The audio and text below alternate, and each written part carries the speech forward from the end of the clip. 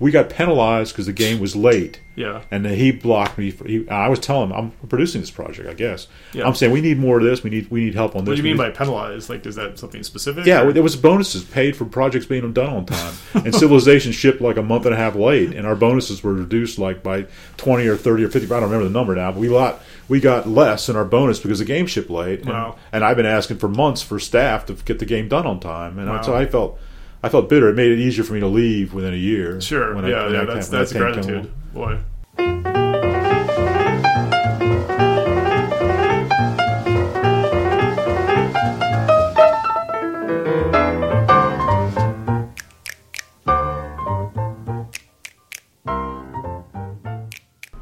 Hi, everybody. This is Soren Johnson, and you are listening to Designer Notes, a podcast about why we make games. Today, we are talking to veteran game designer Bruce Shelley. Bruce started his career making RPG and board games with Iron Crown and Avalon Hill. He switched to video games in 1988 when he joined Microprose and served as Sid Meier's assistant designer on Railroad Tycoon, Covert Action, and Civilization. Next, he joined Ensemble Studios and helped create the Age of Empires franchise. Bruce is currently working with Bonus XP on Servo, a new RTS.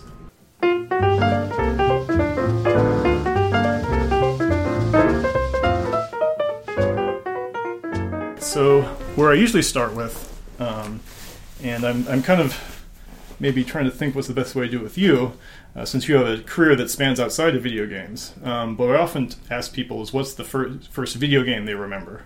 The first one that really stood out to them. But for you, maybe I'll go back even further. Like, what was your memory of games growing up? Is it something you connected with deeply when you were young? Yes, I played games as a kid. I remember. I looked forward to rainy days because kids had to do what I wanted to do. Right. And that sounds like I'm kind of an introverted kid, but I was very active in Boy Scouting and really appreciated that. And I played sports at both the high school and the university level, so it wasn't like I was a nerd, just a shut-in. But games really made my mind come alive like nothing else I was doing. An interesting game. I remember my cousins, my brothers, we get these take-apart toys, these wooden blocks, take them apart, and they get frustrated and they give it to me, and I'd be happy to spend a half hour trying to figure out how to put it back together again. They would always end up in my hands trying to put it back together. So there's something about the puzzles and the idea of a game I found that just was the thing that most engaged my brain. I thought it was the most interesting thing I was doing. I remember as a child I was given a Civil War game. It was called Change It, the Battle of Gettysburg. I never saw it again. Right. But I don't think I ever read the rule book. I made up my own rules. It had these little pieces that a flag would march on the board, and at times you could turn the flag into 4 infantry units, a cavalry unit, and an artillery unit. And I just played with it. I didn't really read the rules, as I remember. I was pretty young, I think. And games were always something I was doing. Even when I was a college student, we would play Stratego in the fraternity house. I'd sometimes have to give away a couple pieces to get somebody to play me. But there was 1 or 2 guys who played me head up without a problem. There was one guy who beat me all the time. Was this during the days of the early Avalon Hill games? Yeah, I lived in Baltimore, and I saw the Avalon Hill games in stores. Right. But I didn't buy one until like I think it was 1967. I was in Ocean City. My family would go to Ocean City or Delaware for the beach for a couple of weeks every summer, and I remember it was a rainy day. At the beach, we had nothing to do outside, and we walked into town, and I bought a game called 1914 from Avalon Hill, very complicated World War I simulation of the Western Front. And it was impossible to play practically, but I was intrigued. I just kept pushing the pieces around. I really liked history as a kid, or even today I still read a lot of history. And I thought what was cool about these games was the history books would have a map on the inside of the covers, the front and the back cover. And what these games were doing was taking that map off the book covers, putting it on my table, and the pieces were out, representing all the different units. Right. And I got to redo the battle from the viewpoint of the commanders usually. Sure. And I thought it was an incredibly interesting learning tool. It just made the story come alive, the book or the historical situation come alive for me. So I really got interested in that. So I started buying, I would treat myself to an Avalon Hill game every 6 months or every year. I get another one. Sure, yeah. And that was part of it. It's funny because I know I've heard Sid say the exact same thing about looking at some of those old books with the maps. Yeah, Sid will tell you. I believe he'll tell you that a lot of his games were making a map come alive. Right. A railroad game and a Civil War game were all There was a illustrated book about the illustrated history, American Civil War Illustrated or something like that. It had all these really cool looking dioramas with the men fighting the battle in a diorama situation. And his goal for the Civil War game was to make that map come alive. Yeah, it's interesting though. Is, I mean, certainly you have a war game background. Brian has a war game background. I loved war games when I was a kid. Although similarly, often it was sort of an ideal of maybe someday I would have someone to play these games with me with, right? But like Sid, I don't feel like he really played war games. I don't really, I don't remember him saying that, but I know when I went to work at Microprose, we started playing games, and I know we played 1830, a railroad game that I worked on at Avalon Hill. We played a lot of that, and I think that was part of the inspiration for making Railroad Tycoon. Right. And we also, Avalon Hill had also published the board game called Civilization, sure, which was designed by a fellow in Francis Tresham in Britain. And I know we played that, and I'm sure that was part of the inspiration for the Civilization game. But sure. I don't remember him talking about playing war games. No, I don't remember that. But I think he was familiar with it because he had a subscription to Strategy and Tactics magazine. Okay, yeah. And he would see him. I don't know if he ever played him, but he was interested enough in that topic that he read that stuff. Yeah. So would you, when you in the early days when you started buying these games, did you actually have someone to play with, or was it mostly solitaire? Like, would you actually try to play both sides, or did you just enjoy? I tried to play both sides. It was a solitaire experience. I played both sides, just examined it. It was like just making the maps come alive for me. And that was enough. It was enough to keep me intrigued. And then I went to graduate school at the University of Virginia in the early 70s, and they had a very active game club there. They called the Historical Simulation Society. And there I actually played. There was a lot of people there. I mean, let's say a lot, but there was 40 or 50 people that came to a meeting on a typical Friday night. And I actually sat down and played Strategy and Tactics war games, Avalon Hill war games. D&D came along in that period. There was a classroom down the hall where the D&D game was going on. Right. And so there's a lot. It was a very eclectic mix of games.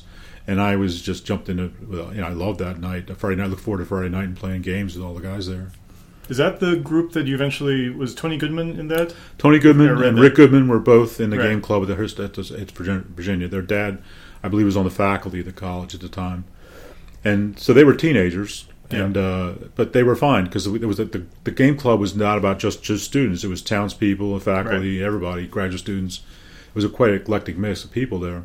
Yeah. And years later, I remember teaching Tony and Rick how to play a game called Squad Leader from Avalon Hill. Right. And years later, Tony would say, "Yeah, it was it was a cool experience from my time in Charlottesville. Was playing games with you and you teaching us that." He says one of the memories he has of me, and I don't know if I have this memory. He says, "I remember you were not just playing them. You sat there with a yellow pad and you were making notes about what you would change or something like that." so maybe I was. I think it was. I remember there may have been one game I was just really upset about it because it was unbalanced. Right. It was a game from Game Design Workshop. It was a space science game, and there was one side that always could win. It just seemed like they hadn't finished figuring out how to make this game work. And I wrote them a long letter about what they should do to make this game work properly. Yeah, I had the sense back then. A lot of the games I read through the rules or tried out some, where I felt like I couldn't imagine how many times they actually got a chance to play it.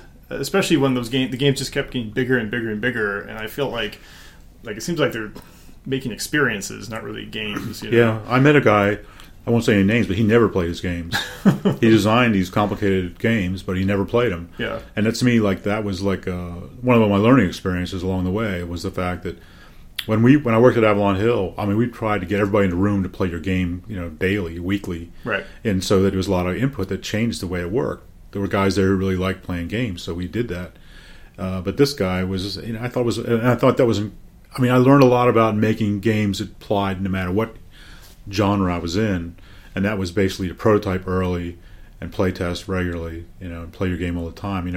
One of my comments that I've used over the years is that I think a game designer is only guessing until he can actually play. Yeah, you don't really know until you try it, and I think that was true, I think, when we were making board games, and I felt it was true when I worked at Microprose with Sid. It was all about play testing daily and redoing overnight and testing again the next day. And then I carried that idea. I kind of shoved it down the throat of the guys at Ensemble Studios. That's how we should make games. And looking back, I think that's how Blizzard makes games. I think that's how Brian Reynolds makes games. The issue with that is you get to a good game if your instincts are right, if you know what you're doing about playing a game, which is great. The problem with that is it's unpredictable how long it's going to take you to get there. So publishers don't like that because they can't get a manage on the costs. Yeah.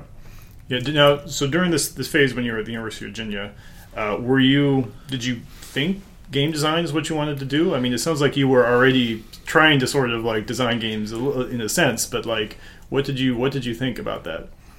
I did think about it because I wasn't sure what I wanted to do. I was a graduate student in economics, and I decided I was not going to be a PhD in economics and be a professor. I did really fine in certain amounts of calculus 1 and 2. But then I got to the third level of calculus, and I was having a real difficulty with it. And I realized that economics at a high level was all math. You could read a paper, and there was hardly any text. It was all these equations. And I said, well, I didn't really sign up for that. Anyway, so I toyed about how to get into the game industry, and it turned out we started a game company there at the club. Okay. We started a company called Iron Crown Enterprises. It was like half a dozen guys, but mostly it was Pete Fenlon and Coleman Charlton were 2 guys, and several others. And we got the license. They had built the long running D&D campaign based on the Lord of the Rings. Okay. It was started by an Army major who was getting a master's in history before he went to West Point to teach. When he left, Pete Fenlon took it over as the game master of the Lord of the Rings role playing game.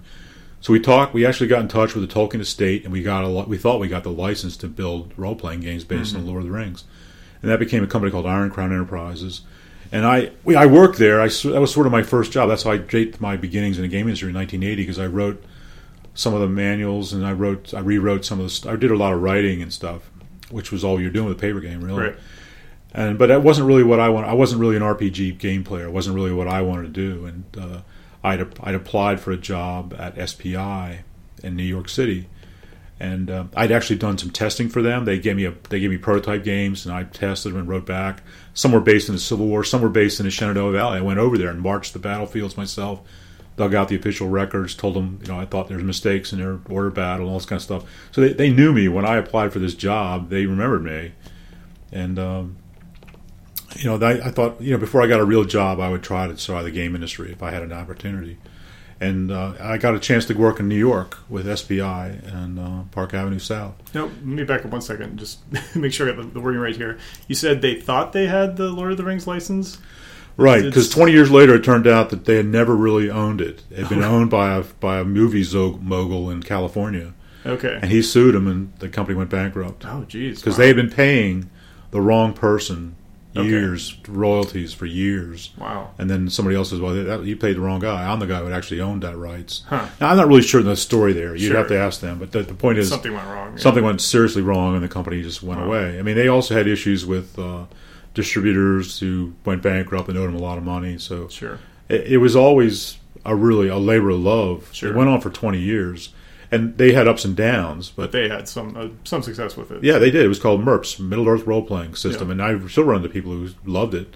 Yeah, and they were very. I was only there a year and a half or so, right. But long after I was gone, they were very inventive with maps and if you look on the Lord of the Ring books, at least the original ones when I read back in the 60s, there was a lot of these empty spaces. Mm-hmm. There was big maps and empty space. Well, they filled in all that space with people and characters and stories and adventures.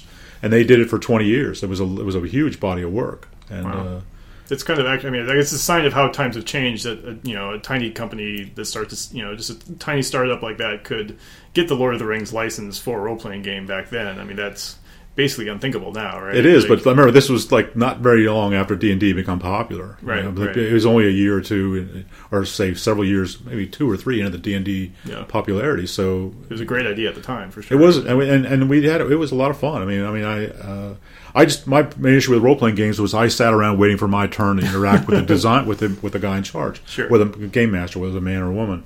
So there's a lot of dead time for me, and then I rolled some dice and whether I'd kill or not. It just, people, I found it more interesting. I was totally engaged if I was one-on-one refighting the Battle of the Solomon Sea on a board game with a friend. Yeah.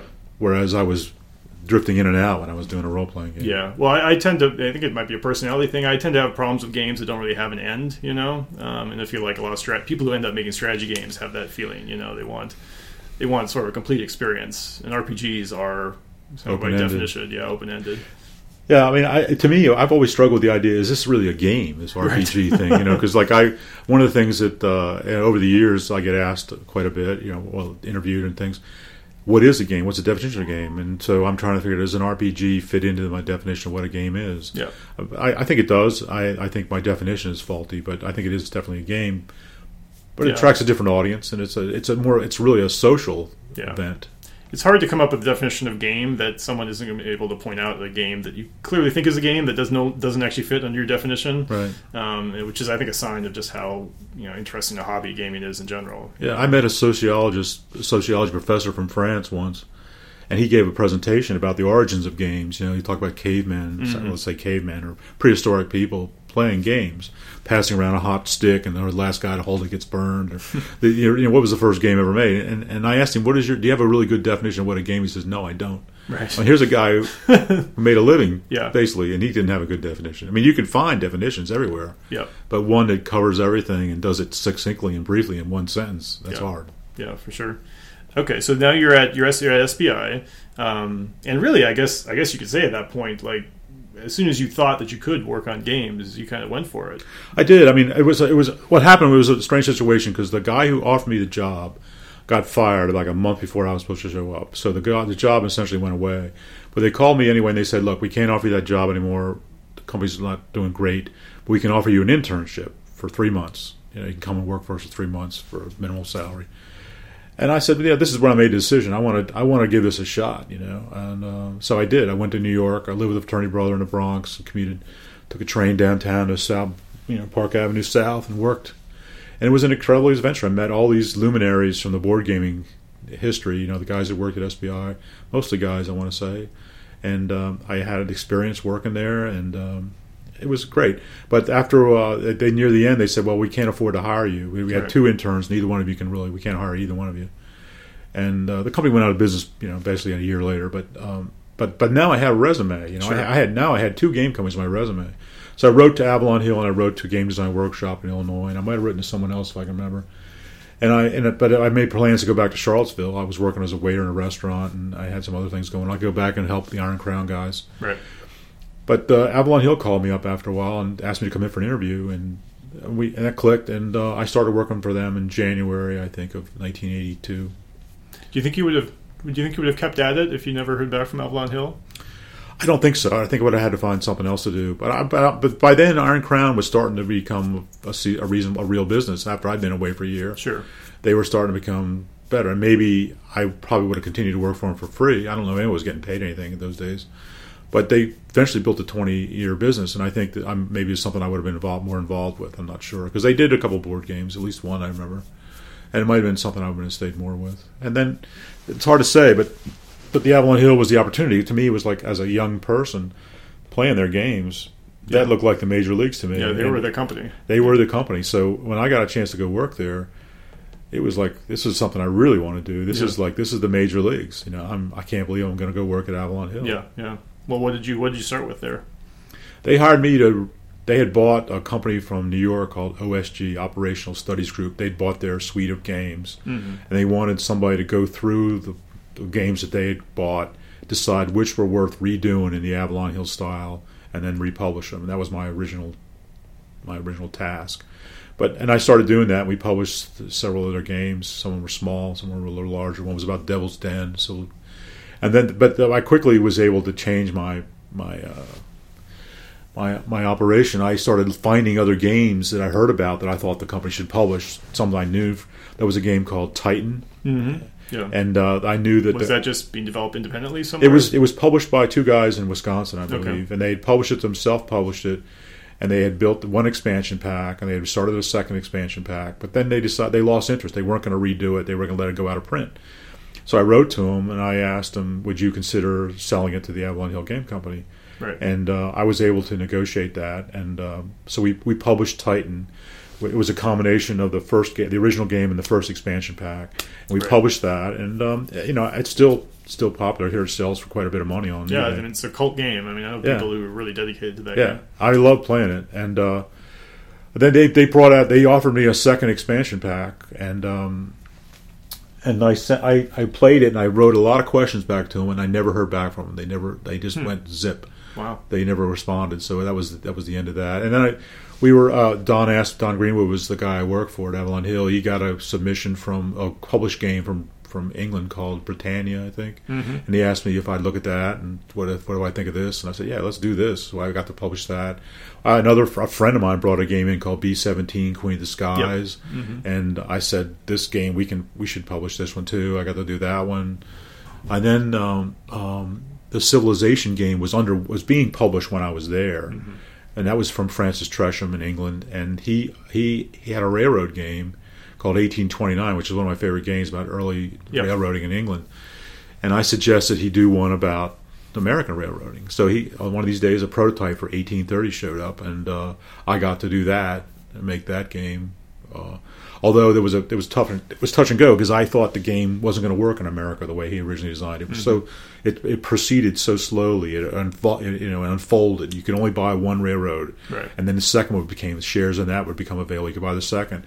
I just thought it was too sedate and too progressive for the American audience. And we argued back and forth. I had this correspondence, went back and forth, and finally said, look, I don't care. You publish it. Do whatever you want to it. And I made one decision, was that instead of the railroads coming out in progression, they were all available. You could start in Boston. You could start in Baltimore. You could start in Virginia. You could start any railroad you wanted if you had the finances to do it.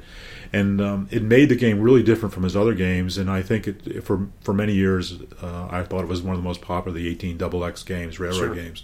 And I think because the decisions you had opened up to you at the beginning was so wide, and so it was such an interesting decision that it just really caught people's attention. And that was a lesson I think I learned from that, was the interesting decisions. If you've talked to Sid, he said that a game is a series of interesting decisions. Right. And I thought the way we opened up the start of that 1830 board game, I thought that was a clue about how important the decision making process was to engaging players right away. Everybody. You didn't have to sit there and wait for someone else to start their railroad. You could start your own instead of waiting. You could be engaged immediately. You could start 6 railroads in the same time, in the same turn. I just thought it was interesting to me how that worked. Right. Wow. So it sounds like before that you were kind of doing a sort of business development in terms of finding games to publish. Was this kind of the first one where you felt like you were in charge of the design? Is that I sort of felt I was in charge. I was free. I was given a free hand to make any decision I wanted to the games that existed. Now I started off by just taking the game and cleaning and making it clearer. The rules sometimes were hard to understand or something like that, so I tried to rewrite the rules to make it clear. I don't think I did too much to the OSU games. If I did anything at all, I just cleaned them up and published them.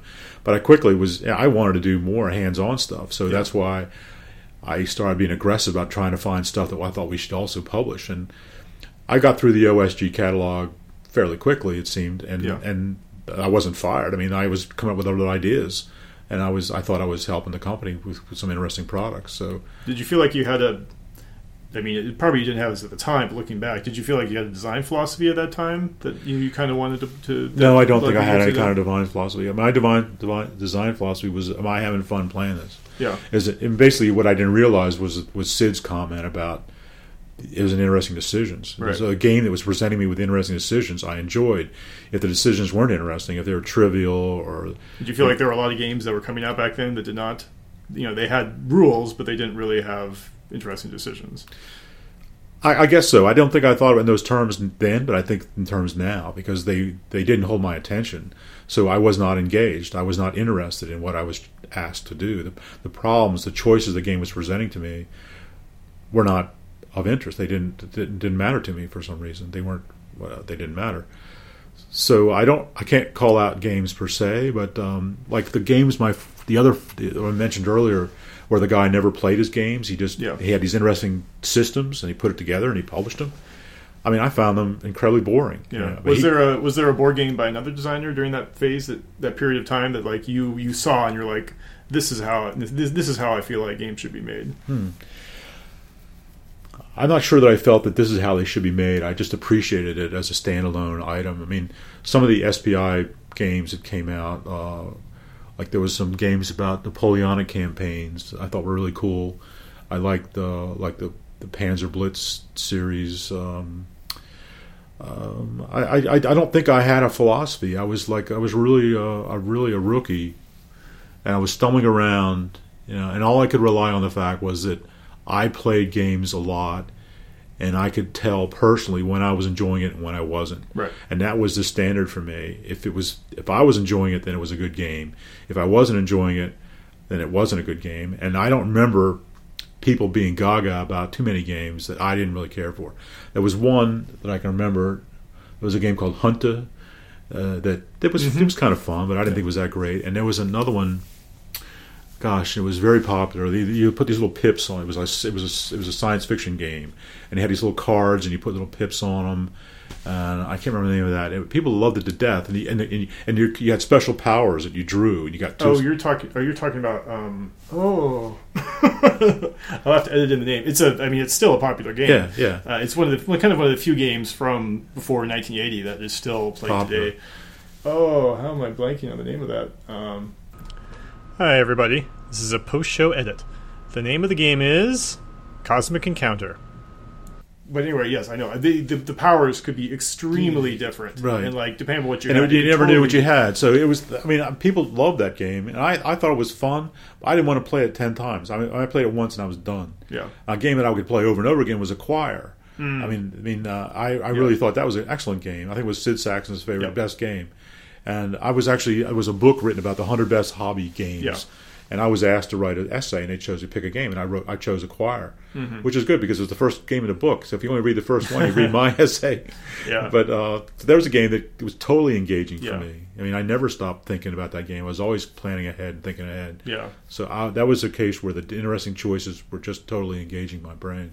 That's a good example. I feel like that is one of the few games sort of pre 1980 that stands up as not a folk game, right? You're not talking about chess or Go. It was a design game that is still compelling today, because I think board game design has come a long way, but he was definitely well ahead of his time in terms of I was finishing because I researched that game, and it turned out the first edition of that game was different than what was the one that everybody plays. Really? Within a year, what changed about it? I'm trying to remember now, but I think within a year he had changed it significantly, which made it the successful game it was. So even this guy, right, one of the famous game designers of the 20th century, his first edition of Acquire was probably not very good, and it took feedback from people who actually sat down and played it to change it, and then made it the classic game that it is. Yeah, that's interesting. Yeah, he was a great. I love Can't Stop. That's an incredible game too. I met him once. I never went to his apartment. Apartment was apparently wall-to-wall games and shelves, just like canyons of games. Yeah. He came into the SBI office when I was working there, and I got to meet him. So yeah, he's a guy I have a feeling was kind of born too early. I feel like if he was making games now, he'd be. He reminds me a little bit of Sid in a sense because they're like Sid is Swiss and very quiet. Yep. And he's like a Swiss watchmaker who's toiling away in his laboratory with his little tools, making these games, crafting. And I think Sid Sackson was the same kind of guy. He would work in his little office and he'd just craft away at this game. And he was an outgoing, friendly guy when I met him. It seemed, but not a huge social person. He was not out greeting people, and I think he was tinkering all the time. So I think those guys had that in common. Yeah.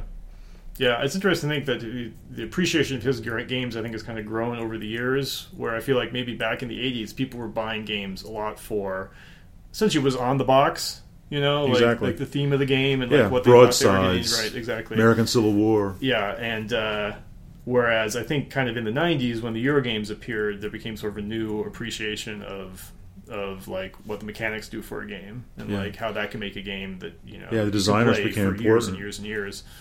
Yeah, you wanted to buy a game by a certain designer because you're familiar with his games. Yeah.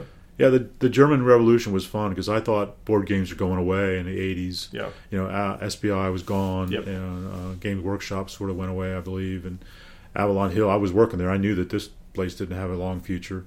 And I started looking around for something else to do. I was thinking about, what do I got? I got to find a job now. And I've had a lot of fun with this game stuff, but I've got to go to work at some point in my life. And but the Germans, seemed especially Settlers of Catan and the whole German game movement really, I think, saved board games. Made it really popular. I went to the Essen Game Show once, the last 3 or 4 years, and I was stunned to see 100,000 people walking around buying board games. Yeah. Bringing luggage to the shows because they're going to take home so many new board games. Yeah, if you go to a German department store, you'll find a floor that's just all board games. It's incredible. It feels like a different world over there. I spent a lot of time in Germany working, and the guys I work with, they would have a board game night at least every trip I was there. Yeah. And it was fun. And we try to do that at Ensemble Studios, and even I work at Bonus XP now in Dallas, and we try to have a board game night when I'm there. And they do when I'm not there. They have it, the rats. But I've always, it's just a social thing. It's just fun. To get to know people. I remember somebody told me in college that you'll never know anybody as well as you will if you play poker with them. I think you can learn a lot from just playing a board game. It's a board game. It doesn't have to be poker. Yeah.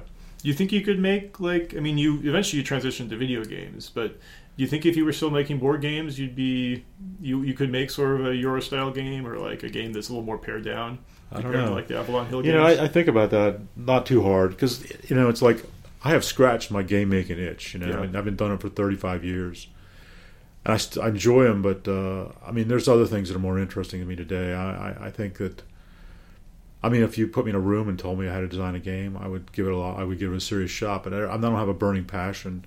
There's no board game deep in my heart that has never been made that I want to do. I've been making games for 35 years. I've been through the process over and over and over again. Yeah. I'm happy to let somebody else do it. Yeah. All right, well, let's transition to video games then, because it sounds like you were, you saw the writing on the wall at Avalon Hill, and was that when you started looking around for? Yeah, I started thinking about it. I was thinking about what can I do for make a living. Yeah. And then a friend in Baltimore got me to play Sid Meier's Pirates on his Commodore 64. I said, wow, this is very cool. Yeah. I thought this is great. And he says, yeah, this company's right here in Baltimore. So, how convenient was that? Serendipitous was that? They were on the north, they were up in on the outside the suburbs in the north, and I was downtown. But I said, wow, I think I need to work for these guys. This is where the future, I could see the future. I played computer games. Even back in Charlottesville, we played the early Tandy games. And I thought, wow, this is a whole new thing here. This is something special. So I spent a year trying to get Microprose to hire me off and on. I wrote to them and I said, you got lots of programmers and artists. You don't have any people who actually had experience making games. Would you hear back from them at all usually? Or they had me. They asked me for a resume. Yeah. And I submitted one of the games I built. I actually built a solitaire game just to demonstrate that I could make computer games, because at the time they were all solitaire. Single player, yeah, single player. So, they were nice, but they didn't rise to the bait, as you say. And they actually started hiring guys. They hired a couple guys at Avalon Hill had a computer game group called Micro Computer Games, and they hired a couple guys away from them. And then Avalon Hill asked me to go work at Micro Computer Games to replace some of the guys who left. So I didn't move, but I started working out in Green Spring Valley, which is the valley over from Hunt Valley, and I worked on computer games for about 6 months, and then designing them primarily. No, I don't remember designing them. They weren't designed. It was just a programming task. Okay. They were converting one of the projects I was working on was converting Wooden Ships and Iron Man to the PC. I liked that one. Were you programming? No, there was a programmer who was assigned to the game. He was making it. His job was to convert it. All I was supposed to do was to produce it, manage it, and be sure it was staying true to the board game, whatever. There was no task for me as a designer. Right. The game had been designed. Right. He was just you were producing it. Basically. I was producing it, right. Yeah. And I like that one because I can tell you that the first PC game I worked on had 4-color graphics. Yeah. So I can talk when people talk about how long you've been in the industry. I say, well. My first game had 4 colors, so I've been around for a while, too long. Yeah. Well, when you're translating a game to a computer, you are designing. But none of that was my task. Yeah. But other than the fact that this is not working right, and this is what it's supposed to do. Mm-hmm. And I mean, in terms of even, of course, this may have been so early, it was hard to delineate that. But the choices you make about the UI and how players interact with the game, that's true. That's design work in and of itself. Yeah, that's true. Yeah, so I don't even remember the programmer's name. It was a one-man guy doing the whole work, and I was just disappointed because he took no liberties with it. In the board game, there was a board, and you played only on that board. And if the wind blew all the ships into one corner, they all mashed up in this corner of the board. Right. There was no extension on the boarding. Right. I said, well, we got a computer now. We can do that easily. The ocean doesn't end at these 4 corners. This corner here. Why don't we just open that up? And he said, and he wouldn't do it. And so, that was I just remember that being foolish or silly, or I thought this is crazy. And I had to do it. There was a basketball game I was working on too, and another guy was programming a basketball game. Because in this day and age, one guy did the whole work for a computer game. He did it all, and I was just managing it for the company. But he sent me this NBA game, and I looked at it, and he had a guy named, he had Hakeem Olajuwon, was like one of the worst rebounders in the league. And I said, well, there's something wrong with your stats. And where are you getting your stats? Hakeem Olajuwon is the great rebounder in the NBA. You should not be at the bottom of the list. You should be the top. And I said, I know enough about basketball to know this is not right. And I just remember arguing about stuff like that. Well, in the middle of these issues that we were having, Avalon Hill Microprose called me up and asked me to come in for an interview, and it was completely wild. I went in there and spent a whole day. The only issue was that the vice president of development was gone for the day, so I met everybody else who worked there, or I met a bunch of people, and he had me come back the next day. He says, "Well, everybody thought you were great. They really want, and I'd like to offer you a job."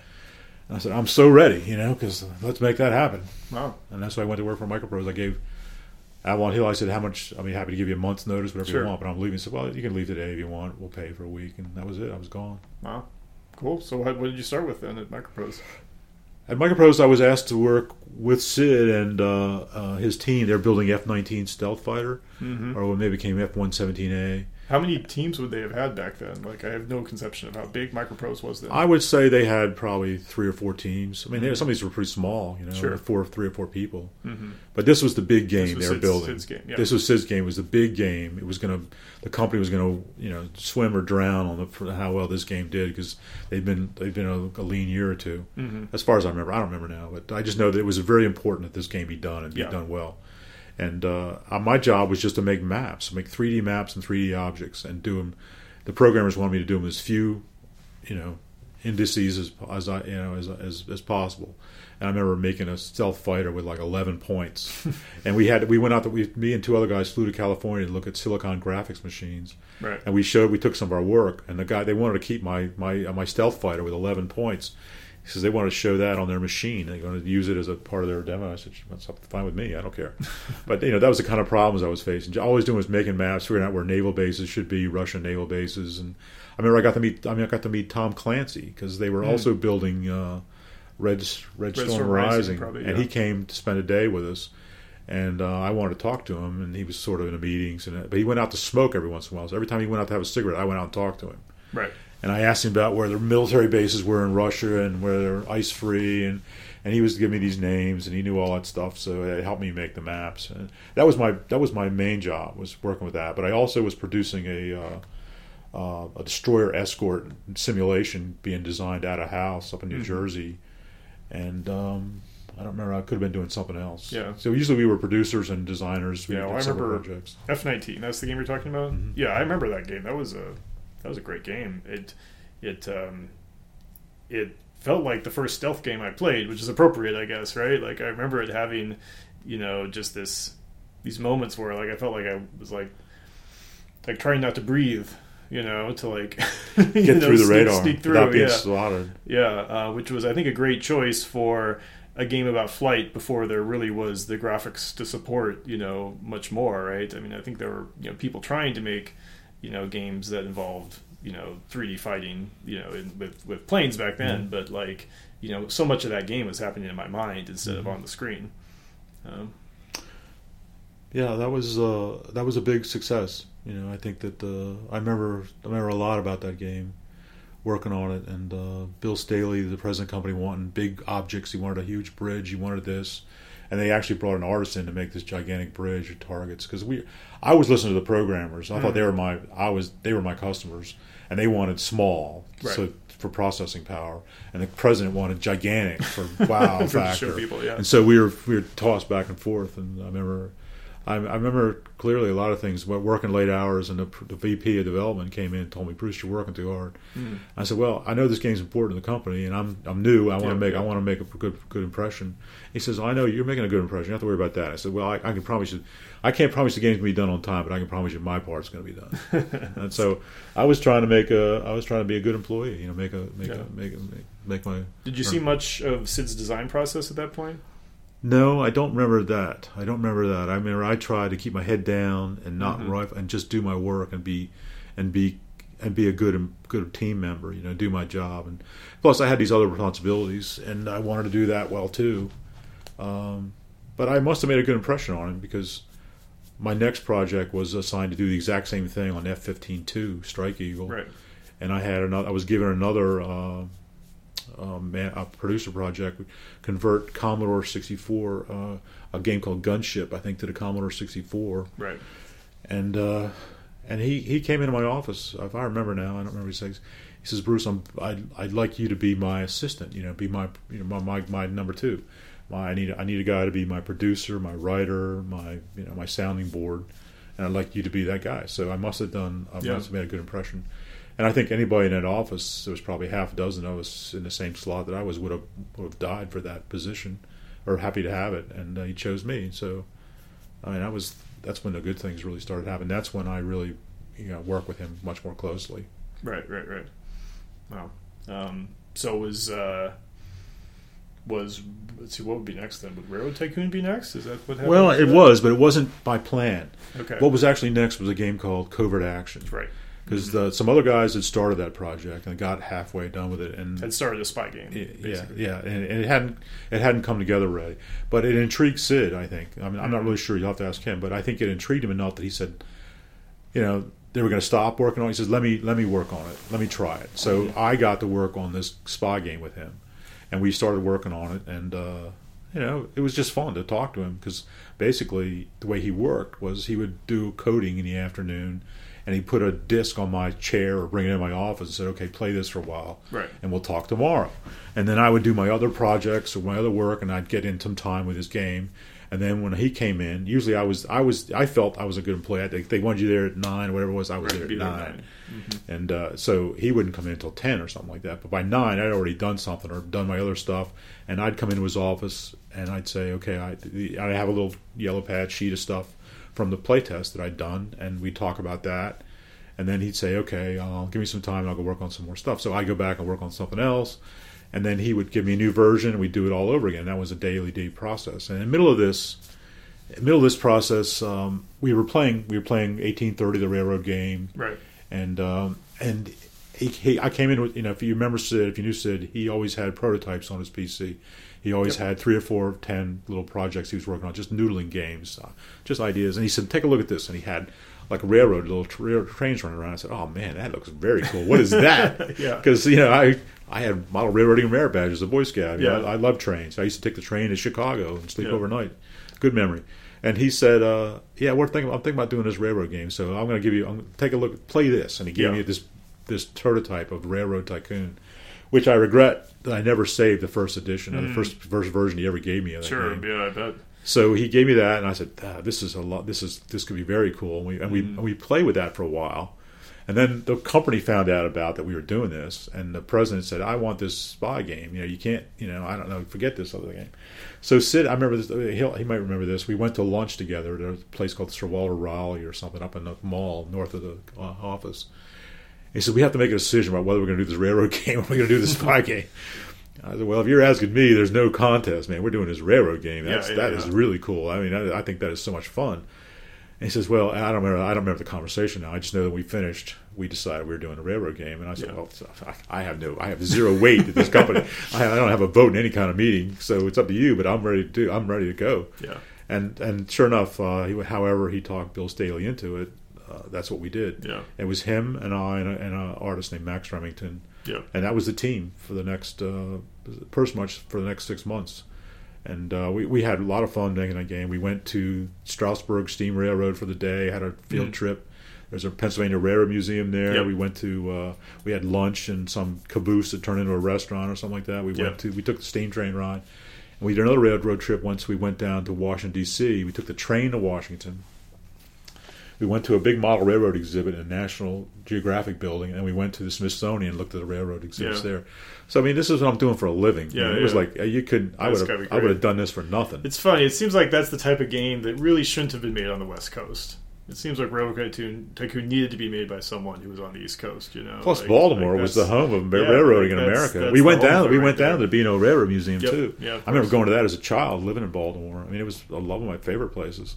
So it was a joy to work on that project. Yeah. I learned a couple things there too. I remember one of the things I learned there was early at some point we had these random these disasters that would strike. Right. Like a flood would wash out your tracks or snow, blizzards. And it was so frustrating. You're building your trains, and you're trying to get all these things to run, and all of a sudden something you had no control over just wrecked your stuff for a while. Yeah. And he agreed with me after a while. He said, I thought, I hate this. This is not good. It's like the hand of God is coming in, and who's having. It turned out that it was part of his speech when he. Years later, I'm not too long. He gave a speech about game design, the first I ever heard, and one of his points was the designer should have the player should have the fun, not the designer. Yep. So it seemed to me, looking back in retrospect, I think these random natural disasters wrecking my railroad was not me having the fun; it was someone else having the fun. It was the railroad. It was the game god or the computer was having fun.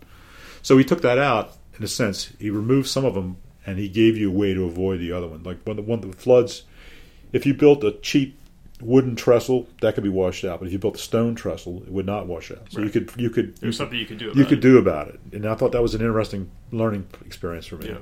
Yeah, that's good. It seems like these ideas keep popping. Like I've seen some Civ games be developed, and these ideas keep coming up. People are like, oh, we got to have a volcano come and destroy your city, and we got to have a flood that washes out your stuff, and like the ideas kind of often pop up in the expansion, and then they get pulled out again in the main game because they're just not interesting, there's nothing, they don't involve the player really in any way. And even if you're preparing like, well, if you build city walls, you'll be safe. Like it's still not really player led. It's not fun to build something just in case. So it's happens. Like you're buying insurance. Yeah, exactly. So I think we did that. I mean, if I remember Civilization, there were walls and they prevented some things from happening. Yeah.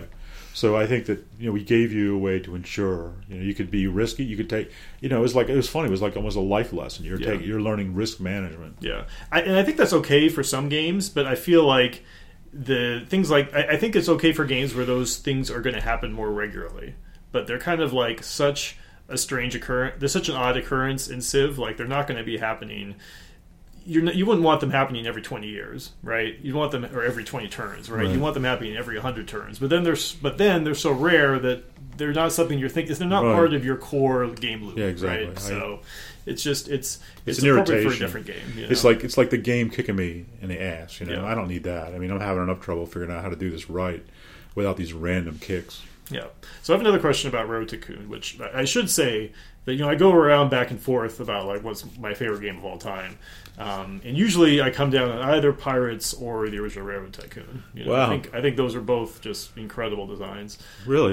Yeah, I loved Railroad Tycoon. But one thing that stood out to me about Railroad Tycoon is the part I loved was, and I guess this is no surprise considering I'm currently working on like an economic game, but it was the whole process of like optimizing moving cargo around from spot to spot, getting the timber to the lumber mill and getting the cows to the slaughterhouses and figuring out where the best mail and passenger routes were and seeing the map adapt to what you do, right? Like maybe in your world, like Columbus becomes the big city, not Cincinnati or whatever, because you decide to go through it. And like I thought that part was magical.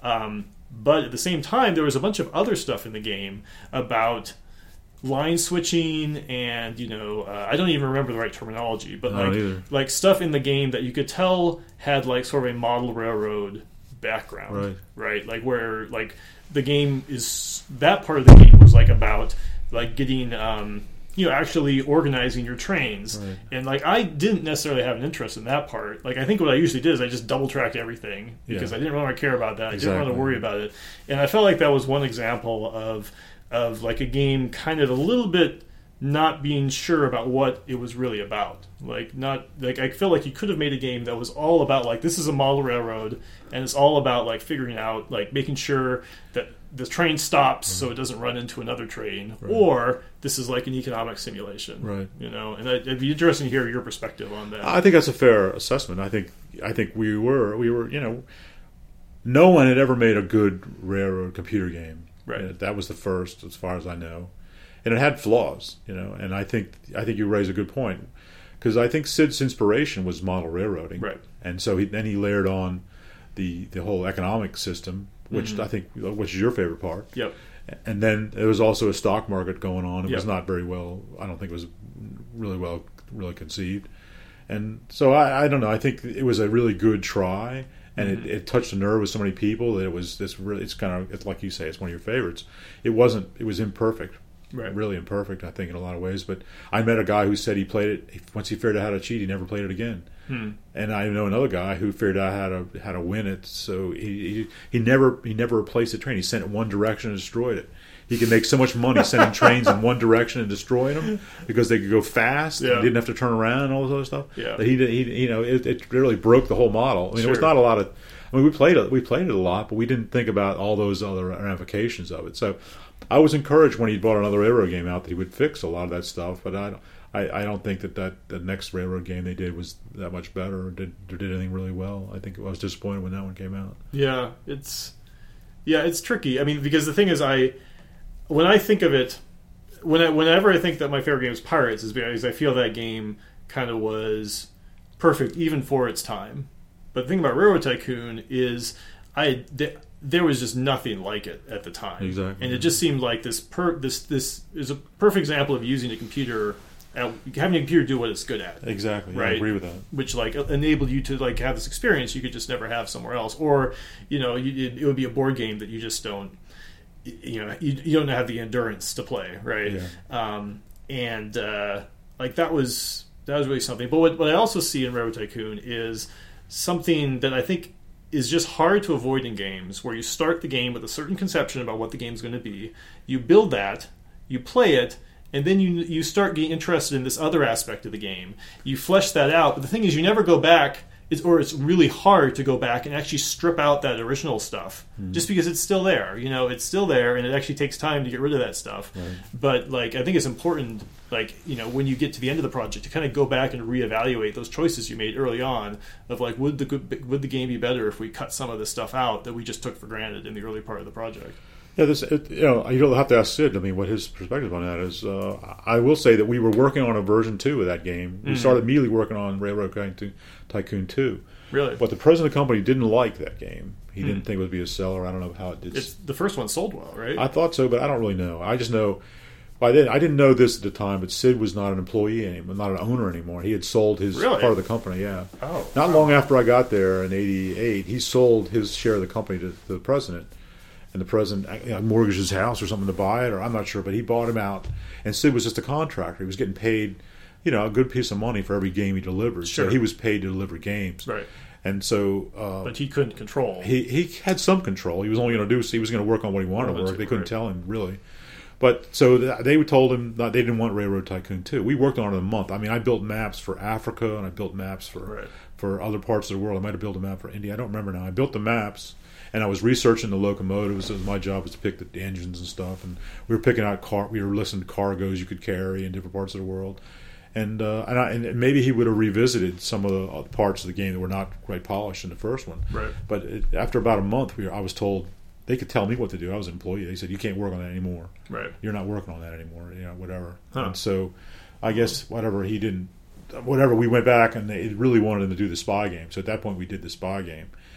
And which was interesting. I remember going back to him and saying, "This part of the spy game is really fun. These car chases or these battles inside the houses, the buildings are neat. Why don't we just ramp that stuff up and take out some of this other stuff?"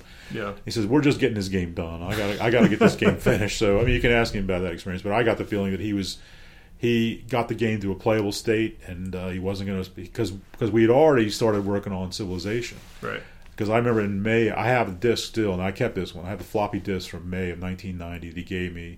Surprised me. He said, I want you to look at this new game. This is what's going to be called Civilization. So I have it home somewhere. The floppy, the 5 1/4 floppy, wow. the first version. Don't lose that one. I think I'm going to donate it to this museum in Rochester if I can find it. But it should be in your museum. It's like Indiana Jones. This belongs in your museum. But but I remember thinking, holy moly. This is cool, This is I can just see this, yeah. He says we can't really work on this one. Yeah. We got to finish the spy game first. Before we get to Sid, which I know we're definitely going to talk a lot about. So you're probably aware that Sid actually even has a covert action rule that he talks about, right? I don't remember this. No. Okay. So what he often brings up is what he calls a covert action rule, which is that I hope I get the phrase here right, but he says one good game is better than 2 great games. And what he means by that is he felt like in covert action, potentially the separate parts were fine, but you were spending so much time in each one of them that when you popped out to like either the high level game, you kind of forgot what you were doing, and like it had the balancing issue of like trying to like keeping you focused on one, like in Pirates, for example. And I remember when I played Covert Action, one of the things that first stuck me, I was like, oh, it's the Pirates menus. Like you could tell, like it was kind of using probably a lot of some of that code and sure like had a little bit of that philosophy in it. But in Pirates, each of the specific things, the sword fighting or the the Town ship battles or all that stuff, they were all little bite-sized chunks, right? They wouldn't last longer than 2 or 3 minutes. Right. Whereas in Covert Action, maybe you're doing like the missions inside the buildings or something, and that might take half an hour. Right. And he thought that was what sunk that game. But I mean, do you have? I just remembered that there was parts of it that were not very interesting, and there were parts that were. And I thought, why don't we ramp up the stuff that is more interesting, and pare down the stuff that's not? And he says, we're just finishing this. Yeah. We got a deadline. We're gonna finish it. There has been recently sort of a number of people who've kind of like brought up a new appreciation for that game. Actually, enough so that I feel like I actually want to go back and revisit it at some point. Like people who really liked the sort of dynamic story generation that happened in that game. Yeah, I see. There's a friends of mine in Vancouver trying to do a story game. Some kind. I know. I mean, it was an interesting idea. If you could generate mysteries. That's the holy grail I think he was reaching for. Yeah, exactly. That's interesting. Well, considering that he had Civilization on his mind, I guess I can understand now maybe why. I got the sense I was just like, peon. I just got the sense. Well, I got to finish this, and then we're free to do the game we want to do. Yeah. So let's just wrap this up, and then we'll start working on the one we really want to do. And we were working on it anyway. He'd have a new version of Civilization for me, even though we weren't officially working on it. I was playing it. So was the first version of Civ you played? Was this the real time version?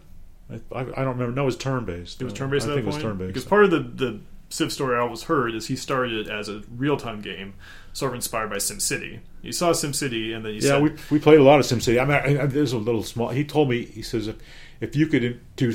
No, it wasn't SimCity. It was like Empire Deluxe. Mm-hmm. If you could change 10 things about Empire Deluxe, what would you do? What would you change? So I thought, well, I'll do 12. I'm a smart guy. So I sent him a list of 12 things I would change, and that was part of the process of building Civilization, I think, because now we'd had the experience of Railroad Tycoon. And he's played SimCity, and we played Empire Deluxe, and so we played the Civilization board game. Right. And I think those were 4. I'm not sure they were the only, but I think there were 4 major influences on what was common. Yeah, Empire really is like proto Civ. Like it's missing a ton of elements, but like you can see. But I look at that game as like, somebody asked me one time the best games of all time, and I said, well, if I had to make a list of 25, I don't know if I could come up with 25, but Empire Deluxe would be one of them. Because as a strategy game designer, an awful lot of stuff that's important in strategy games was in that game, and so we certainly thought about borrowing things from it. And I think that was interesting because that was a long-term project, by university students. Mm-hmm. It was a group effort over a lot of time, right? And it was played to death. And I think that's another example of how playtesting can get you to a good spot, right? Yeah, that's right. I forgot that wasn't design. Like there wasn't a designer of that game per se. I don't think so. There's a few video games like that over the years that have popped up, and it always seems fascinating that anything good can come out of kind of this amorphous design by collaborative effort. Collaborative group process. But yeah, so to me, if nothing else, like I feel like Civ succeeded kind of almost purely out of like audacity. Like it was such a giant topic to tackle. Yeah, I agree. I remember Sid's talking about one of his comments was choose a big topic. I gave a presentation. Here we are at GDC. I gave a presentation at GDC around 1999, and it was like guidelines for successful game development. And one of the points was choose a big topic. Because it couldn't be anything bigger than Civilization. But I think that was one of the things he brought out of that was like you got a big topic, you got a lot to work with. So now, what do you remember from the very beginning of Civ that was different from what shipped? Like what were the big things that were missing or didn't work or just something? Well, there was. I don't remember. I'd be hard pressed. If I could ever play that floppy, it would be worthwhile to play. But I can't remember because like it just was. Let me tell you about the process. He would give me a version of the game. Yeah. And like the same thing. There'd be a floppy. I come in the morning. There's a floppy disk on my chair. Yep. Every day? Almost every day. Wow. You know, I'm just saying it would be on my chair because he would stay after I was long gone. Yeah. And then I'd come in before he did. And Yeah. so I'd play this game for an hour or two in the morning, and I would draw a crowd sometimes because he wouldn't let anybody else play it. You were the only. I was the entire test team. Wow. The entire whatever. I mean, he didn't want anybody. He didn't. I don't know. You can ask him why, but my guess is he didn't want a lot. He didn't want too many voices, too much noise. I mean, he relied. I mean, he trusted me, which is very flattering. That I represented every man, the average gamer, or whatever. And he says, like, whatever, you know, you're. I get enough input from you that I'm good with that. So whatever. I mean, I'm telling you, months went by. I was the only one who could play that game. He wouldn't let anybody else play it. But they would come in and watch me. So they would say, what's going on in this game? How is this going? I remember a guy from sales, a guy named Glenn Drover, who's still a good friend of mine. Right. He's now a board game designer. And he was like dying when he come for a sales meeting. He said, let me show me this game. What's going on with it? And but I would play it, and we go back, and we sit in his office. Sometimes we sit there for hours. I remember a guy who sit across the hall from him said, I was having trouble getting my work done because it was so interesting to listen to you two guys talk about that game. You know, he said it was just fascinating to hear you talk because we just sit there and noodle stuff and ideas. And so basically I'd play it, and we discuss it. And he'd have points we wanted, you know, this part of the game, what do you like about this or that? And what you know, and we talk about where I was being frustrated, where I wanted to do more of this. This was really cool. I was really engaged, interesting. This is an interesting problem. Right. I'm having trouble pulling up examples, but But I remember very early. I thought, boy, if the whole world knew what I was working on, they would be incredibly impressed because we had played enough games by this time, seen enough. That I knew this was really going to be a special game. You had a sense at this point that this is one of those games. I thought this was going to be something that was going to blow the socks off the gaming world. I thought it was really going to be neat. It was. Did the rest of the company share that opinion? I think so. I mean, I thought even Bill. I can't speak for Bill. I don't think it was way out of his ballpark. Yeah. I mean, he wanted a flight sim every year. Yeah, That's all he was cared about. He wanted to do flight sims, and everything else was like.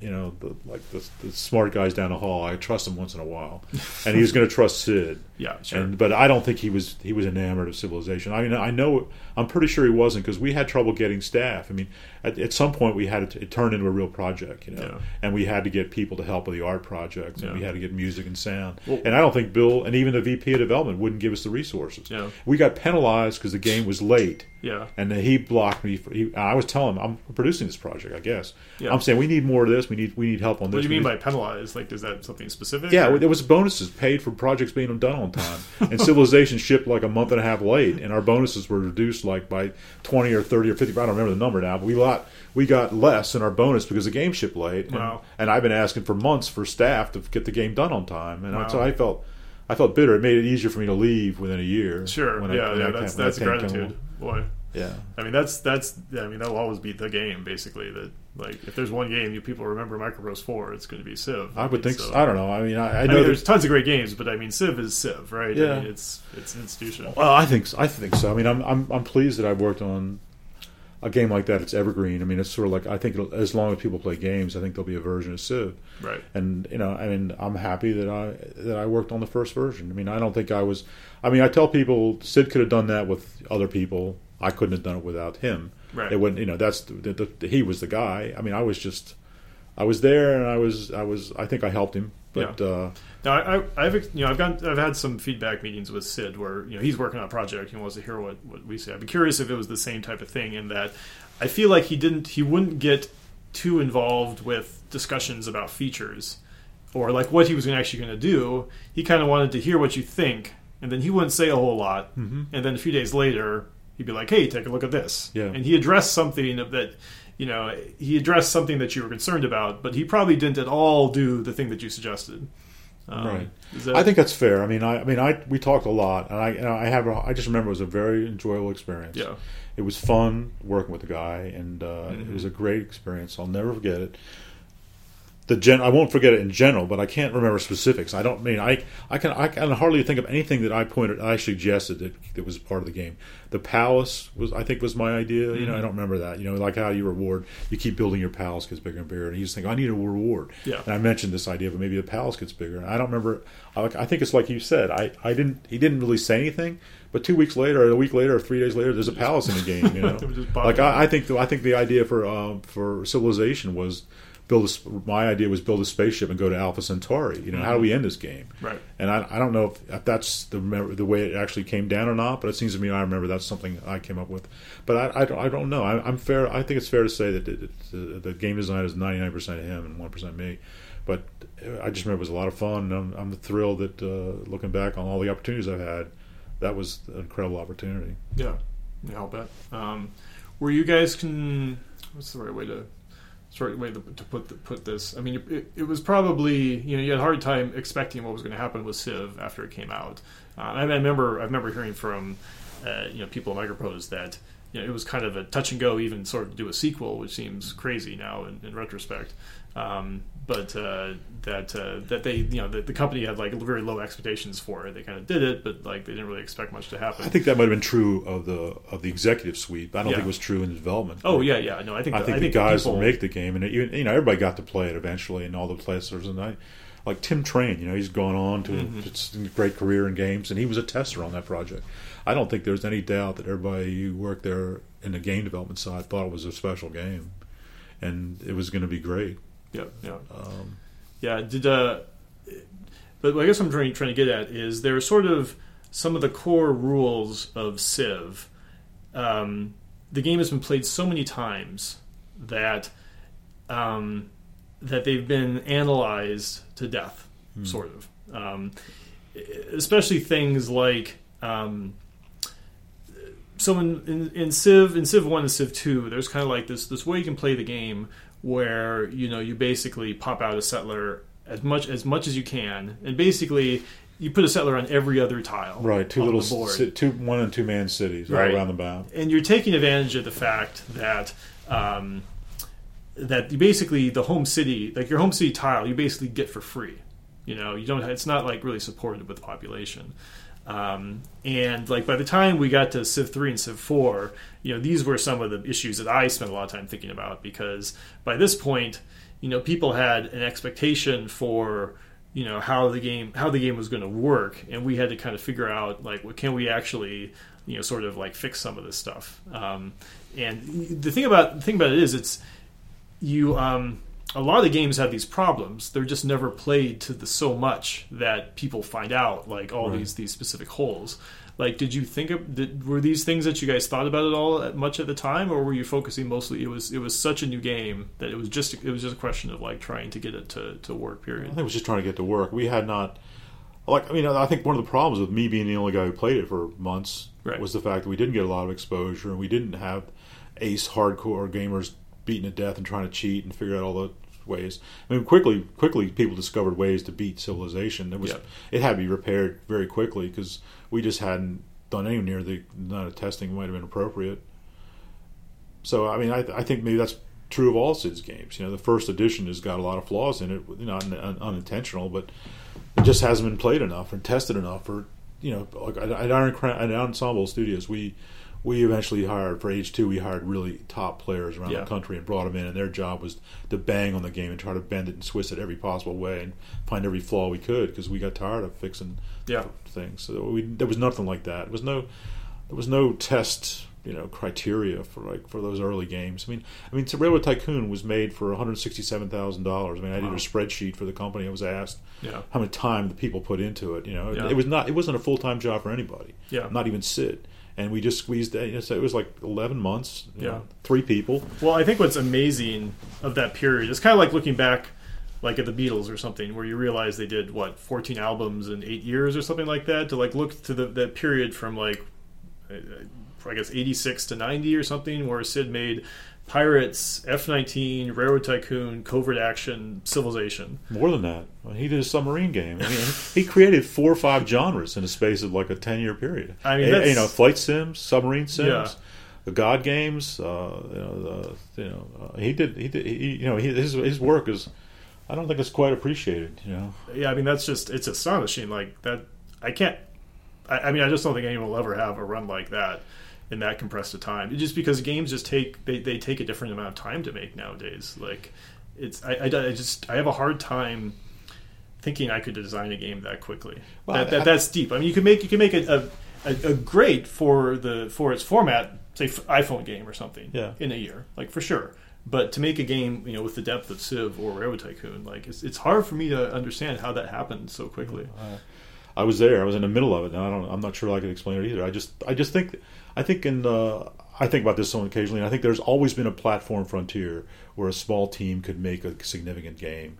No matter, all through industry, and the iPhones have become that platform. Right. Obviously, small teams can do something really incredible. And I just think also was that game industry was so young at that time that there was just all this empty space that had not been filled. And a lot of it's been filled now. It's hard. Yeah. But he was such an imaginative guy that he could, and he was so prolific. He could fill a lot. He filled a lot of space quite rapidly. Yeah. One of the interesting side notes of Civ is when he was working on Civ, two other legendary strategy game developers were also working on games on the exact same topic. Dan Bunton and Chris Crawford were both trying to make sort of history of the world type games, like in parallel with Sid, and for various reasons, Sid was the one that was able to figure out how to make it work. Yeah, maybe because Sid was in a group, and he had resources. I mean, let's look. Hey, he had me, okay, but that's not enough. But I come from a strategy game background, right? So I was probably a good sounding board. And Danny Bunton was probably working by herself in Little Rock, and I think Crawford was also working pretty much by himself. So they were limited by what they could imagine themselves, whereas Sid could call on. Well, he called on my imagination for one, and then there was a whole group of people there who were, that he could call on too. Yeah. So I think that might have been a difference. Could have been the difference between. I mean, Danny Bunton did some amazing games. Sure. Sid will tell you that the Africa game he did was like one of the big inspirations for him. Yeah. Well, he's told me Pirates was inspired by the Seven Cities of Gold. Seven Cities of Gold. That's the one. Both. I mean, the Seven Cities of Gold was the one. I'm sorry. Yeah, that was the one that really inspired him a lot. Yeah. And Mule is incredible. I mean, that was huge inspiration for me in Off-World. I mean, her games are incredible. I just think that Sid had the advantages of all these other people sitting around. Yeah. Well, it's to his credit that he really sought out feedback, right? I mean, you weren't necessarily asking for disc every day. He was producing for you. I just thought, I don't know, it was just a magical time. Yeah. I mean, I remember very fondly sitting in his office just chatting about the game, and we would drift. We would talk about, we exchanged books, we'd read all kinds of esoteric stuff. We liked history and economics and things, and we talked about a lot of different things. But Civilization, almost everything was grist for the mill. When you're talking about a game about the history of civilization, it's all practical. Yeah. And I don't know. And I just remember telling him stuff about the stirrup being important. He says, "Why the stirrup?" And I said, "Well, because the mounted soldier, he had no fulcrum. If he hit somebody with a sword, he's likely to knock himself off a horse. And when he had a stirrup." The whole power of the horse was coming into the point of that lance, not just the lance itself sitting in your arm. Now you had 1,000-pound horse hitting this guy in the chest, and he said, "Oh, I see." So those are kind of things. Those are kind of conversations we talk about. The technology. It was fun, come up with technologies. And, I remember once during Civ 4's development, Sid gave me a book on technology, just something to help me out with. And I opened up, started flipping it through it, and I kept noticing that there was these specific words underlined. And they were words like ceremonial burial and literacy and so on. And eventually I was like, wait a minute, this is the book he chose the text from in Civ 1. And I was like, oh man, it was one of those moments where I'm like, oh, I'm going to have to give this back to him, but I don't really want to. I remember I had to write all those blurbs. I mean, Bruce Milligan says he wrote a bunch of them. And that may be true. I just remember I wrote a lot of them. Yeah. Because at some point we needed more help. We needed more people doing things. Sure, yeah. I remember I wrote the manual. The manual was a long thing. Yeah. The Civilopedia. The manual was. I enjoyed writing the manual. I remember one of the artists, of a woman actually, a lady, asked me why I wanted Michelangelo's David in the book. And I thought, well, I'm not an art critic, but I understand this is a very transitional figure. When he made this, it shocked the world and it changed sculpture forever. But it's a statue of a naked man, and so this woman had to draw this naked guy, and she said, "Why did you choose this picture?" So I tried to explain to her, "Well, I'm no expert, but this is what I read. It's an important thing, so I picked it." No. So I guess maybe we should transition from Micropose then. So I guess you didn't stay much longer after Civ. Well, we worked on a railroad game for a while. Yeah. And then I got married. Mm-hmm. And my wife was an executive with Citibank, and she made 3 times my salary. Yeah. That's a whole other story, but I was the lowest paid guy on the design staff because I came from Avalon Hill to pay nothing. Yeah. I was happy to go to Microprose for anything. Yeah. And then the guy who hired me left after a year, and I was always the low. I was recruiting guys to come work at Avalon Hill for Microprose for $10,000 more than I was making. Wow. And I finally told the guy in charge, I said, look, this is wrong. Yeah. I mean, I'm getting reviews and telling me I'm the most effective guy on the design staff after Sid. Why am I the least paid guy here? Why you got to do something about that? He says, well, I'm sorry, Bruce, I can give you a better percentage raise, but I can't really, can't do that.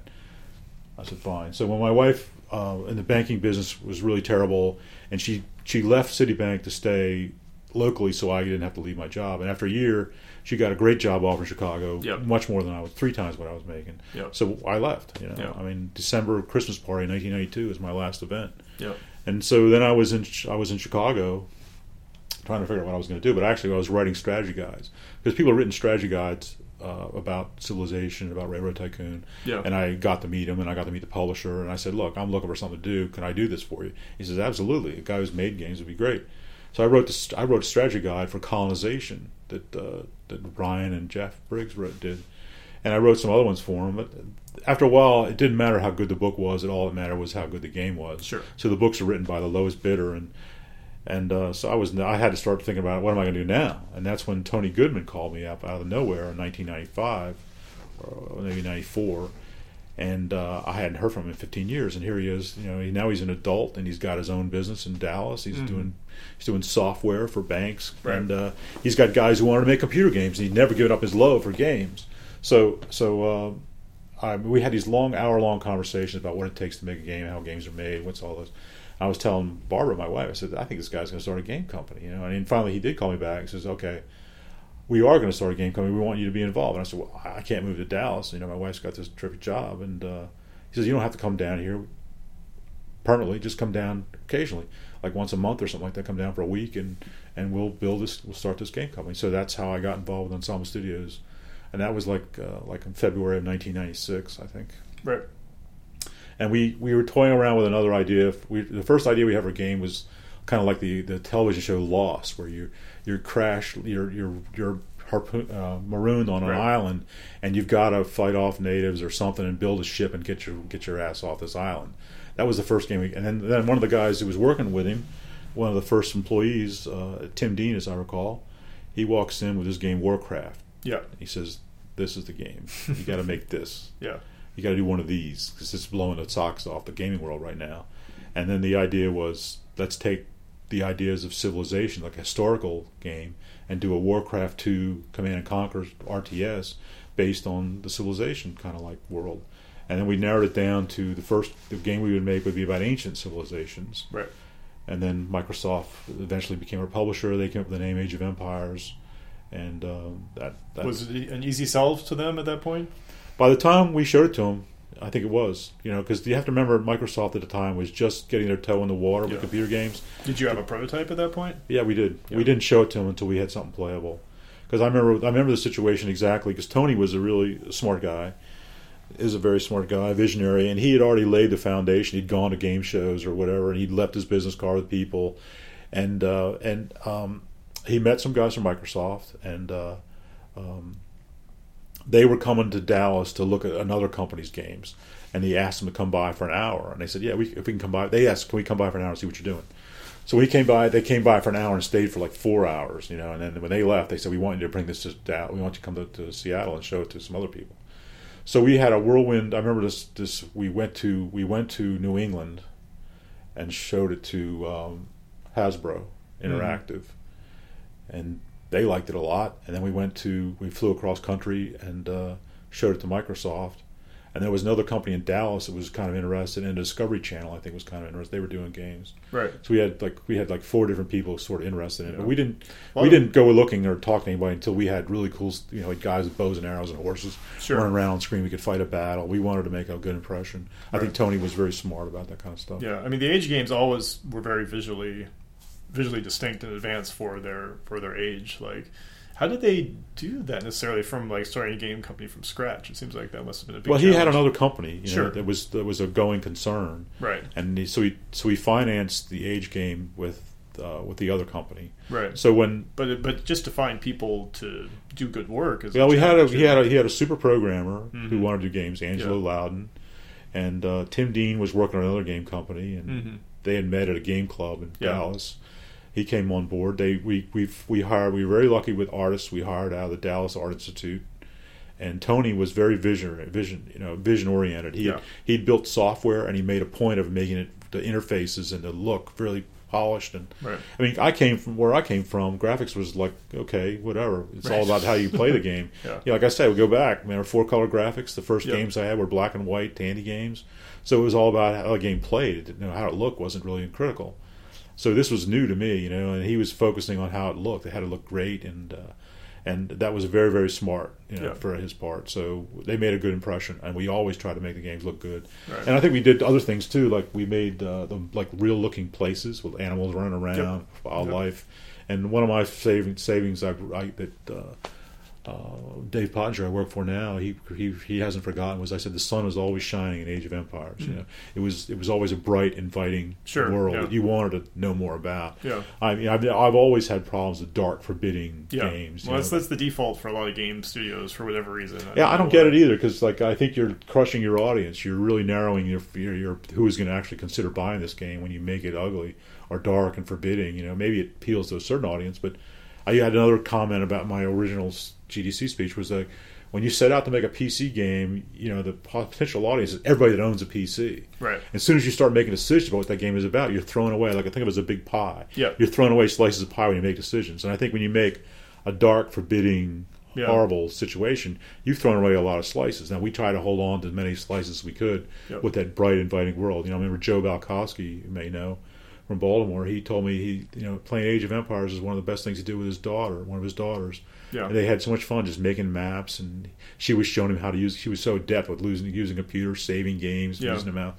He said it was like one of the best things we ever did. So here's a child playing Age of Empires and having fun with it. Nowhere, she's not competing online playing multiplayer, but she was still having fun with that product. Yeah, yeah. That's one of the odd things about game development is the people who are drawn to game development, they seem to like certain topics over and over again.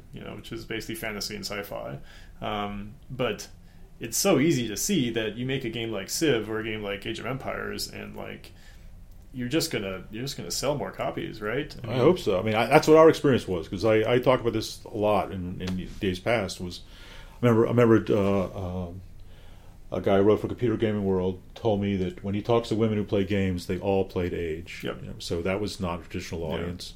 And we talk about guys talking about their father has played through the whole campaign. Yep. He keeps playing through it. It's something he just enjoys. Yeah. So we talk about even today we talk about let's put a lot of different experiences in the same box. Yeah. I used to say I want the smartest 15-year-old kid at junior high to say this is my favorite game. Yeah. And then other kids in that class can buy that game. Now they can't compete with this kid who's a really sharp computer whiz, but they can find a way to play it solitaire, single player, make maps, whatever. Yeah. And they can have a lot of fun. They get their money's worth and tell somebody else I enjoyed it. And I think that helped explain why the Age games did so well. Within the different styles of play, hardcore to casual, and across from Europe to Asia. Not every game has been able to reach all those markets and be successful in all of them. The Age games were one of the few. So what did you bring, or what was your role on the Age games? Well, part of my role was like how we should build the games. Like I brought the whole idea of let's prototype it as fast as we can, right? And then we'll play it to death, and play it every day. Every day, Tuesday was the programmer's day to play. It was called Angry Tuesday because they complained about all the bugs that they hadn't fixed, as I remember. So we iterated constantly. I don't remember my role specifically was I remember stuff like civilization, how we could the idea of civilizations. My original concept was that the game would start in the Ice Age and the ice would melt and the land would be revealed, and it was sort of instead of a blank map, it would be an ice-covered map that was revealed as the ice melted, and so you had to carve out your civilization. And that took too long, so we started with something else. And I remember picking the civilizations. I remember building lists. I remember the civilizations like the Hittites. I remember an article about our game in like a history magazine. They talk about how this is not history, but have you ever seen the Hittites mentioned in a piece of software before? Right? Yeah. Right? They think we should be just thrilled that people are caring about this stuff. Right. Yeah. And I remember for Age 2, I came up with the idea of the catapult.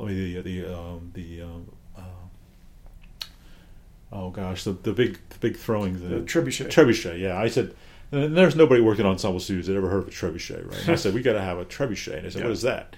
And I said, well, it's this giant catapult. And it turned out to be a really cool thing. And the guys did a fantastic job of creating one, and then it had a great sound. It was a devastating weapon, and so it was like when you heard that sound, it was like chills were going down your spine. Oh my God, it's doom! And it was like, I'm really proud of the fact that maybe there's millions of people around the world who now know what a trebuchet is because they played Age. So those are kind of things I enjoyed. I mean, I remember I wrote a lot of historical notes. I mean, I wrote, we picked stuff, we play tested it, we made decisions about what to include. I think I worked on one of the first series of scenarios, but I think they were all replaced because we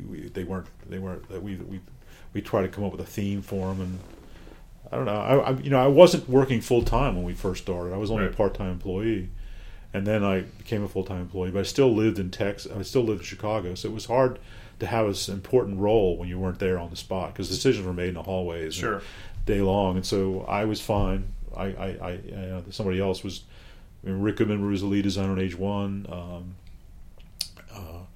Oh gosh, the names are escaping me now, but I can't believe the names. But there was the lead designer on Age 2. Oh, I can't believe I can't remember. His name slipped my name. Age 3 was Greg Street. Mm-hmm. Ian Fisher was Age 2 and Age of Mythology. Those are the leads. I mean, they did find it. They did really good work. I mean, I was just another person for the ideas, and weren't many things that I could say was absolutely my job. Yeah, I always imagined that maybe the random apps was like. Oh, I had a list. I mean, one of the things I did remember for making Age 1. This is my idea. Warcraft 2. What are the things about Warcraft that were great? It wasn't Warcraft 2, Warcraft. What are the things about great? What is great about Command and Conquer? Right. What is great about Civilization? Right. And what are they not doing? So the things that these games are good at, we got to be that good at most of that. And then the things they're not doing, this list over here, the things they're not doing, this is our list of opportunities. So like Civilization had random maps, but Warcraft 2 didn't. Warcraft did not have random maps. They were like chessboards already pre-designed. So let's do random maps. It'll be different. And I think the biggest thing we did, of course, was make a game about history because in a computer gaming world, around 1990, I would say, 97 or 96, there was 50-some real-time strategy games in development around the world. Really. Total Annihilation was common. There was all these other games that were really good. And we were the only one that was not science fiction or fantasy. We were the only history That's game. amazing. That really is amazing. It's similar to, I'm always amazed at like how little competition The Sims had for years and years and years. I mean, just a game that, sold 100 million copies or something like that, and like no one ever really tried to take it down. No one ever really tried to compete with it. PC shut that up. No one ever really tried to compete with it because it's just kind of like game developers have the topics that they like. Exactly. And it just talk about low hanging fruit. If no one else is going to make a history based RTS, well, you have to be passionate what you're doing. Yeah. Luckily, at Ensemble, our guys like strategy games. Yeah. Rick Goodman. And Brian Sullivan, we all played all those board games. Well, if you have a history wargaming background, like that's perfect for that. Yeah, and I think that because Rick was a partner in the business, and maybe not a partner, but he had influence, and he was the lead designer. That the design had a lot of they led. They weren't like an adjunct to the process; they were leaders of the process. So I think the designers were always held a lot of respect at Ensemble Studios. They were the guys you went to for answers, and you weren't dictated to by programming or art constraints. We worked. There was a lot of give and take, but the designers were not second class. I've seen or I've heard that at other places. Right. So designers had a lot of sway. Yeah. No, you seemed like you had a very. It seems like the disciplines worked very well together in Ensemble. I think so. I think we felt handicapped because we never really had an art director. We seemed to struggle to always find an art director. And Tony Goodman was the de facto art director. Right. But that was a good choice because he had a very good vision. I mean, those games, it wasn't an accident they looked the way they looked, and I think the look was important to their success. Yeah. Well, I admired Ensemble a lot. I think if I had never randomly heard back from Firaxis, I probably would have kept pushing to work at Ensemble. Yeah, I remember recruiting you, or at least talking to you on the phone. Yeah. Well, I have a... It's probably wise, because I don't know how much longer we lasted before Microsoft made Well, no, this actually goes way back. I have an email from Dave Pottinger from 1999 Oh, when well, I that was would've been a good first time. when I was first looking for a job, and I was looking at various studios, and Ensemble was just a natural fit for me. I like strategy games and I like history and so on and so forth, but I couldn't pass up a chance to work on Civ 3. That just seemed like who would blame me for that? I had no other choice. But I remember you said like we're interested, you want to keep talking, but I mean once I talked to Sid, it was kind of all over. It's I think there's some things about the Age games that they just did things differently. Like one element of Age of Kings that always stood out for me, and is a huge inspiration on Offworld, the game I'm working on right now, was the way the market worked in Age of Kings. And I don't remember if it worked the same way in Age 1, but the market being when you clicked on the market, you could buy or sell any resource in the game. Right. And the price would go up or down depending upon the actions that any player did. Right. And I just thought that was amazing. Right. Like it was such a what's the right term for it? Like responsive. I want to say realistic, but I don't mean the connotations usually go along with realistic. It was just it was the type of thing that a computer did so well. And like you instantly got a sense for like how all you had to do is look at the market, and you could have a sense of like how the game was developing. You suddenly saw what was the critical resource. Yeah, so wood going up, or you sort of see stone going up, and you had a sense of what was going on. And it sort of influenced your decision on how to play because stone is disappearing. Right. I need to nail down my stone supply. Yep. And you're making this choice about like I want to sell this material, but I'm afraid that if I sell it, it'll make am I better if I sell it? I help myself, but am I helping the other side more because they can buy it cheaper? They can buy it for cheap. They don't have it, and I can. Yeah, I think that was a very interesting thing that was done there. It was very, very cool. I remember reading a book about the history of salt. Of all things, right? And they talk about salt being a critical resource. I mean, like a strategic resource. Sure. Like the Roman army, when they marched into a new area, the first thing they do was control the salt supply. Yeah. Because it's so critical to food for the winter. And I thought that our game reflected that kind of stuff. Gold was the disappearing resource. I don't remember now exactly how it worked, but some could come back. Trees could grow back. No, there's always more trees than you knew what to do with, basically. Yeah, but the gold was really limited, yeah. So you had to husband your gold. So we had these trade routes where you could generate gold. But yeah, I thought it taught. I remember I was at I think it was GDC or E3, or maybe it was E3, and a Japanese game designer wanted to meet. He requested a meeting, and he had done games were nothing like ours. Mm-hmm. But he said he was completely blown away by Age of Empires, the way it modeled the real world. And he specifically talked about strategic resources and how he said it just mirrored to him the whole situation in the world today, where oil is so critical to the modern economy, and how the world resolves around oil to a certain extent. And he was, I thought, wow, well, we're just making a game here, Sure, but but we seeped in all these things, these influences that had maybe some real world. Obviously we're trying to model some of the real world stuff, but obviously we weren't trying to recreate it. I mean, I remember being asked specifically about that issue.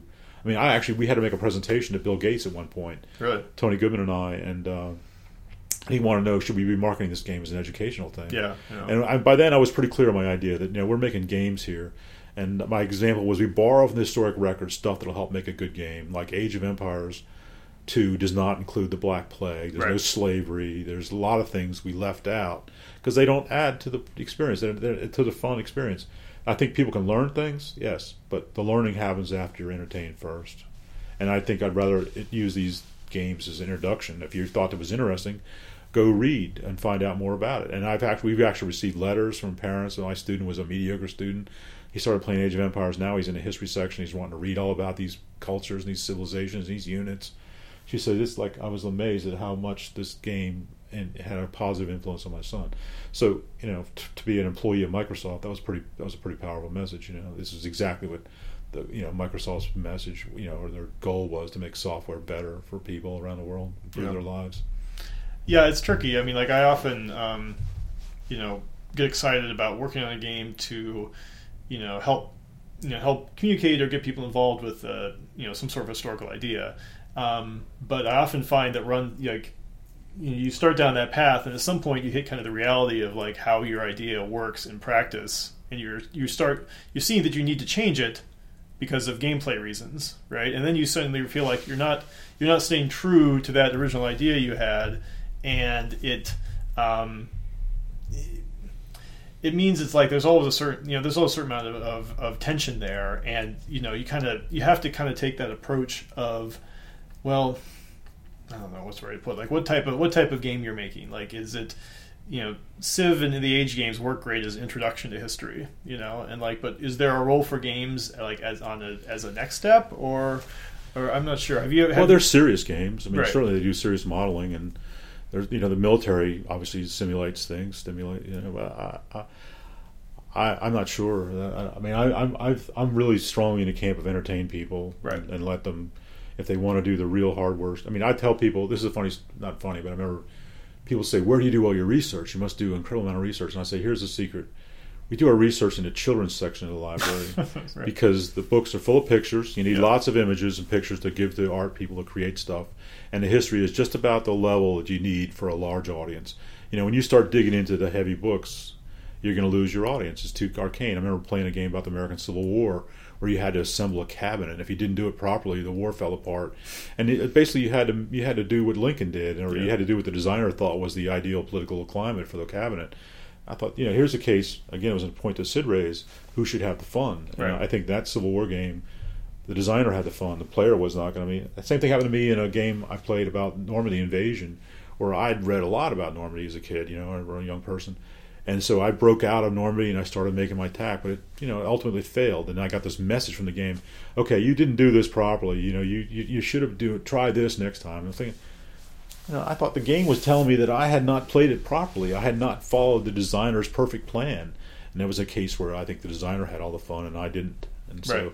those were the kind of, so when Sid said something like that, I think back on my experiences. And yeah.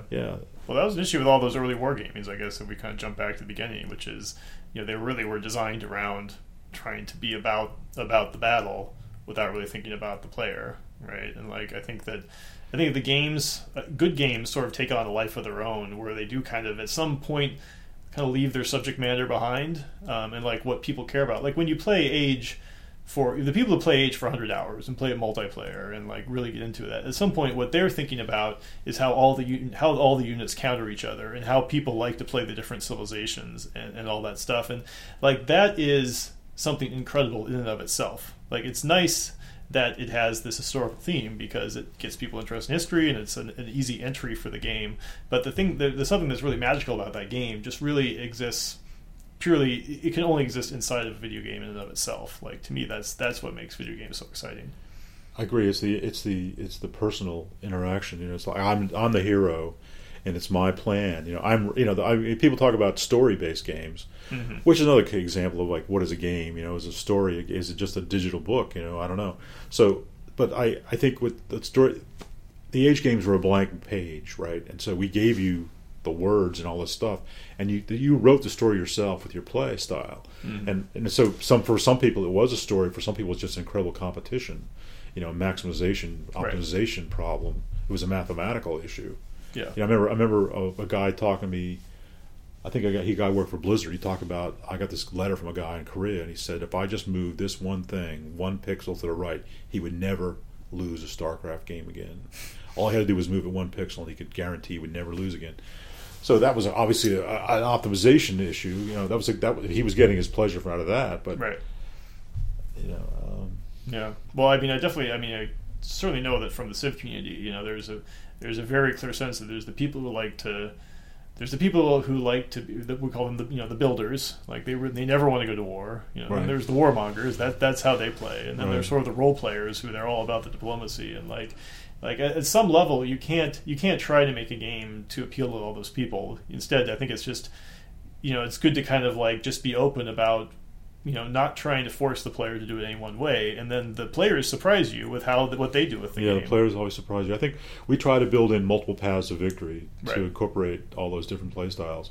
And to touch on that a little bit, was I spent some time in Germany working with guys who make these browser games, and they're like these, you play for 20 minutes, you build something, you come back an hour or 2 hours later, and one of their designers spoke to me. He says, you talk about the typical game styles like the builder or the warmonger or whatever. He said, well, we have a style of play in Germany we don't see much in America. It's called the laborer, They just show up and work a little bit on their building, Yeah. and that's good enough for them. They Yeah. come home from work, whatever they do for a Just wanna living, build and something. they just want to build something for a little Yeah. bit. You know, do a little hammering, a little nailing, Yeah. and then they're done. They come back tomorrow and do some more, and that's perfect. And they'll spend money on our games. And there's an entire industry, basically in Europe and Northern Europe, of laborers Yeah. who labor on their games, which is, I don't think we see that in America Yeah. very often. These Yeah, games don't do that's- well in America. That's fascinating. Yeah. I don't think they do well in Asia, but there's a whole style of gamer that I've never really. I think we touch them with because we make you build up a little bit in the age games. Sure. But we don't make the whole game You about that. optimize for them. Yeah. Yeah, and people who like that can linger in it. Yeah. It's And there's people who rush through it. Yeah, it's fascinating how different cultures clearly have different game styles that they gravitate towards. I mean, it's like such a clear example of how cultures are different across the world. You know, what type of games they prefer, for sure. So after after Age 1, Age 2, then you guys kind of took a turn with Age of Mythology. Like, Yeah, we did, and I think we were trying to keep our people fresh. You know, I Mm-hmm. think. Yeah, for a lot of people, Age 3 was like, oh my god, a slog. You know, they it was getting to be work. It wasn't fun anymore. So the idea behind the Age of Mythology game was let's tweak it a little bit. You know, Right. like god powers and mythological creatures, and so the art people are not doing another soldier. They're doing. Yeah. But plus, we had to face the issue of gunpowder weapons. You Right. know, I mean, that's going to change a little bit. You know, Yeah. that was going to be an issue we had to deal with. Formations possibly. And we thought that Age of Mythology would be a break. You know, it would be so different. You know, the art styles would be really different, Egyptian and Viking.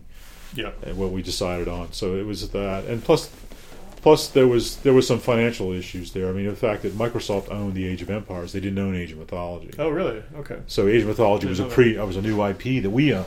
Right. Because we had, I don't know. I hope I'm not giving away secrets here, but that was our project. We Right. owned that, and that's the way we designed it to be. It's Sure. our own project. Well, So- once you establish yourself as a company, you do want to work on something that's yourself. yeah, and that encouraged them to consider, I think, to buy us. Because Right. that way they we were happy with Microsoft. I think as a publisher. Generally, there's always friction, but we were generally happy. They gave us the time we needed to make these games.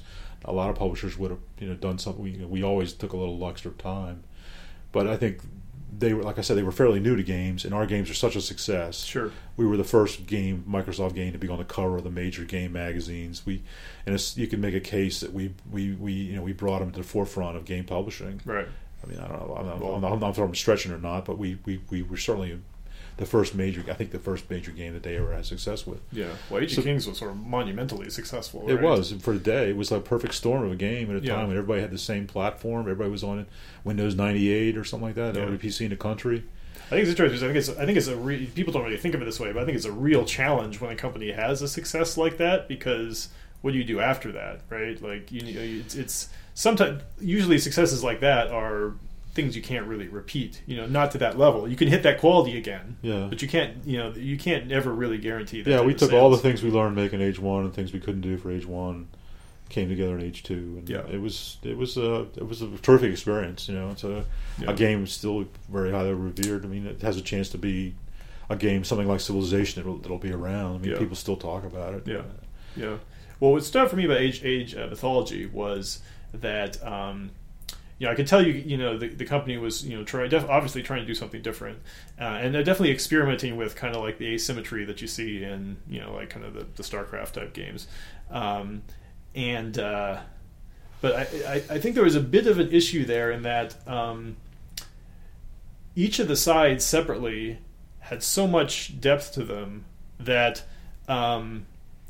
I felt like I couldn't. I felt like there was such a high learning curve to get to not just understanding my own side, but understanding the other sides. That I had a hard time necessarily feeling like I was be able to fully engage with the rules. Whereas one of the nice things about Age of Kings was that sort of philosophy of the different races were not really all that different. Right. It was kind of like that chart where like you had all the different types of units, and it kind of like you had little check marks of like, well, these civs have these units, and these civs have those units. Right. But like a lot of the civs, like 50% of the stuff they had was the same, and then Right. you had 3 or 4 kind of like distinct powers. Right. Whereas I played a lot of Egyptians, but like the Vikings were like a complete mystery to me, and that's interesting, but it's a very different feel. It was tough to make, the balance. I mean, I remember one of the guys there, Chris Van Doren, insisted the Vikings were overpowered, and he was going to play them until somebody could beat him. And I don't know anybody ever beat him, because it was a warning sign that maybe the Vikings were too tough.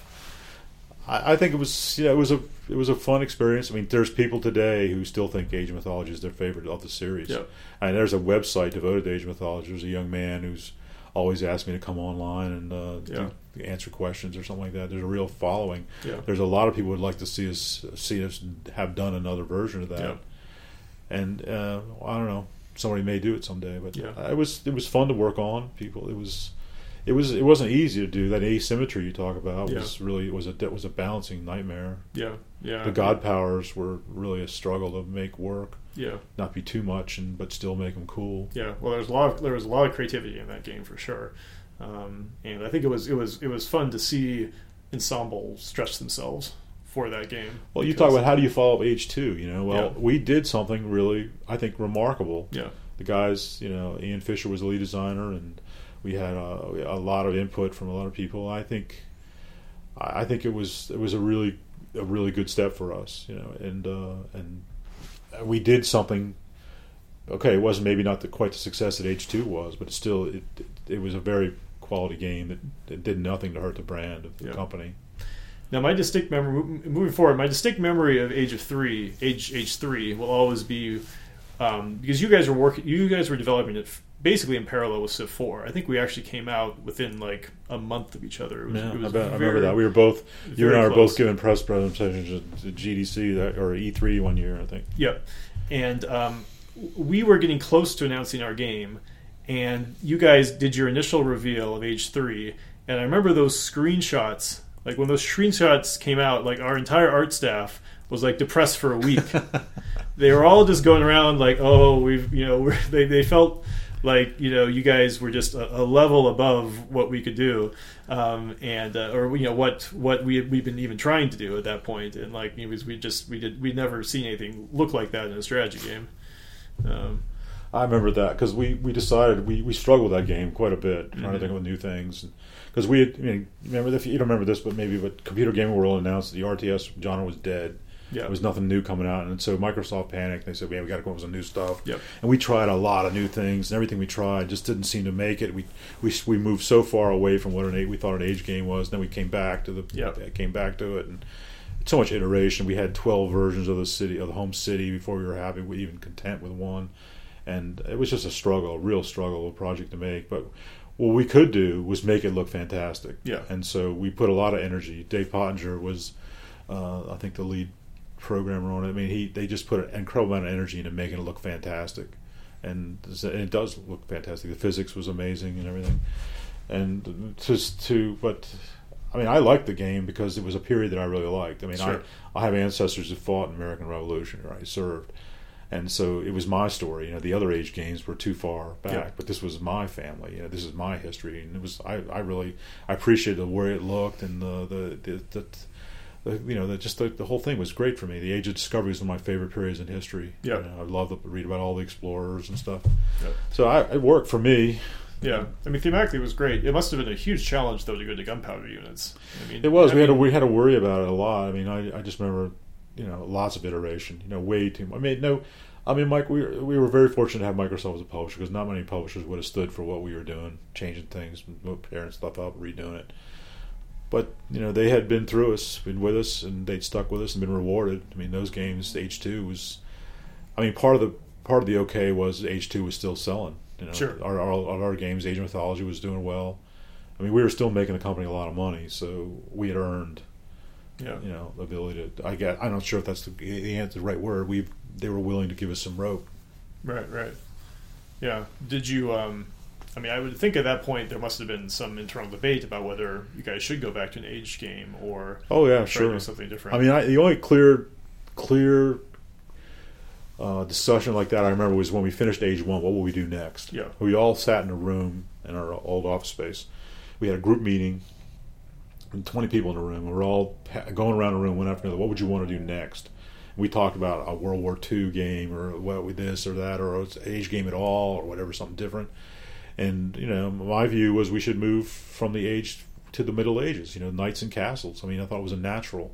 Nobody had done really that in strategy. Real time strategy. I thought it was a classic period. Sure. And I think when we got done with it, we had like I don't know if it was unanimous, but we felt really strongly about that period. It would be the great game. We didn't have anywhere near the same consensus for age 3. There was a question about it. I thought Napoleonic period, the Revolutionary War period would be a pretty cool period because even though they were gunpowder weapons, they weren't super long range. Yeah. The real dilemma would have been how do we do a World War II era game, which we never got to. We teased it, but we never got to it. Yeah, it's funny. There hasn't really been a great World War II RTS that I could think of. I mean, there's kind of ones that are a little more war gamey, but that certainly seems like something that could work. I think what you do for that, and I think they would have done pretty well with the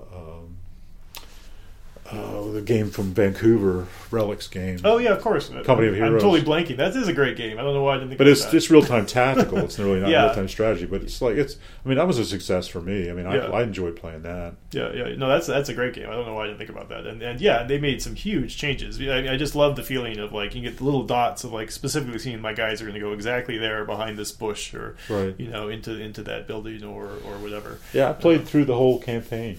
And I had to crank it down to easy at times because it was hard for me at times. But World War II is a great period. I've been reading about it. I'm still reading about it. I'm reading a book now about it. So it was great to see it all come alive in that game. It's interesting. I can imagine maybe that it could have been a really big challenge for you guys to if you had made Age 4 and made about World War II. In the sense that like when you work in a franchise like that, you start to accumulate all these assumptions about like how things are going to work. Whereas Company Heroes had the benefit of being able to start totally from scratch and make the game exactly how it should work for World War II. I question whether we would have ever done a World War II Age 3. I mean Age 4. I just don't know. Because we never really got too far. Because we were all trying to do new things then. We'd actually started building our a massive online role playing game. That's where the passion for the studio was at the time and. There was some other projects we had going on, and I think we'd reached the limit of the age possibly. Where it should go, yeah. I mean, it would have been a year hiatus, like several year a game. Let's say a game cycle or two hiatus before the passion. I think rose up again enough to really want to try and do that. Yeah. Well, it's hard. I mean, you guys essentially made 5 RTS games, right? Like that's Ensemble's output essentially. Well, Halo Wars, right? Oh yeah, I'm sorry, Halo Wars, yeah. So. Plus expansion packs. Yeah, I mean, well, sure. I mean, but it's sort of like flagship games, and I imagine that there must be people who are got some frustration that that was the only thing that you guys were eventually. Yeah, well, we had other projects that got canceled one after another. We were doing other things.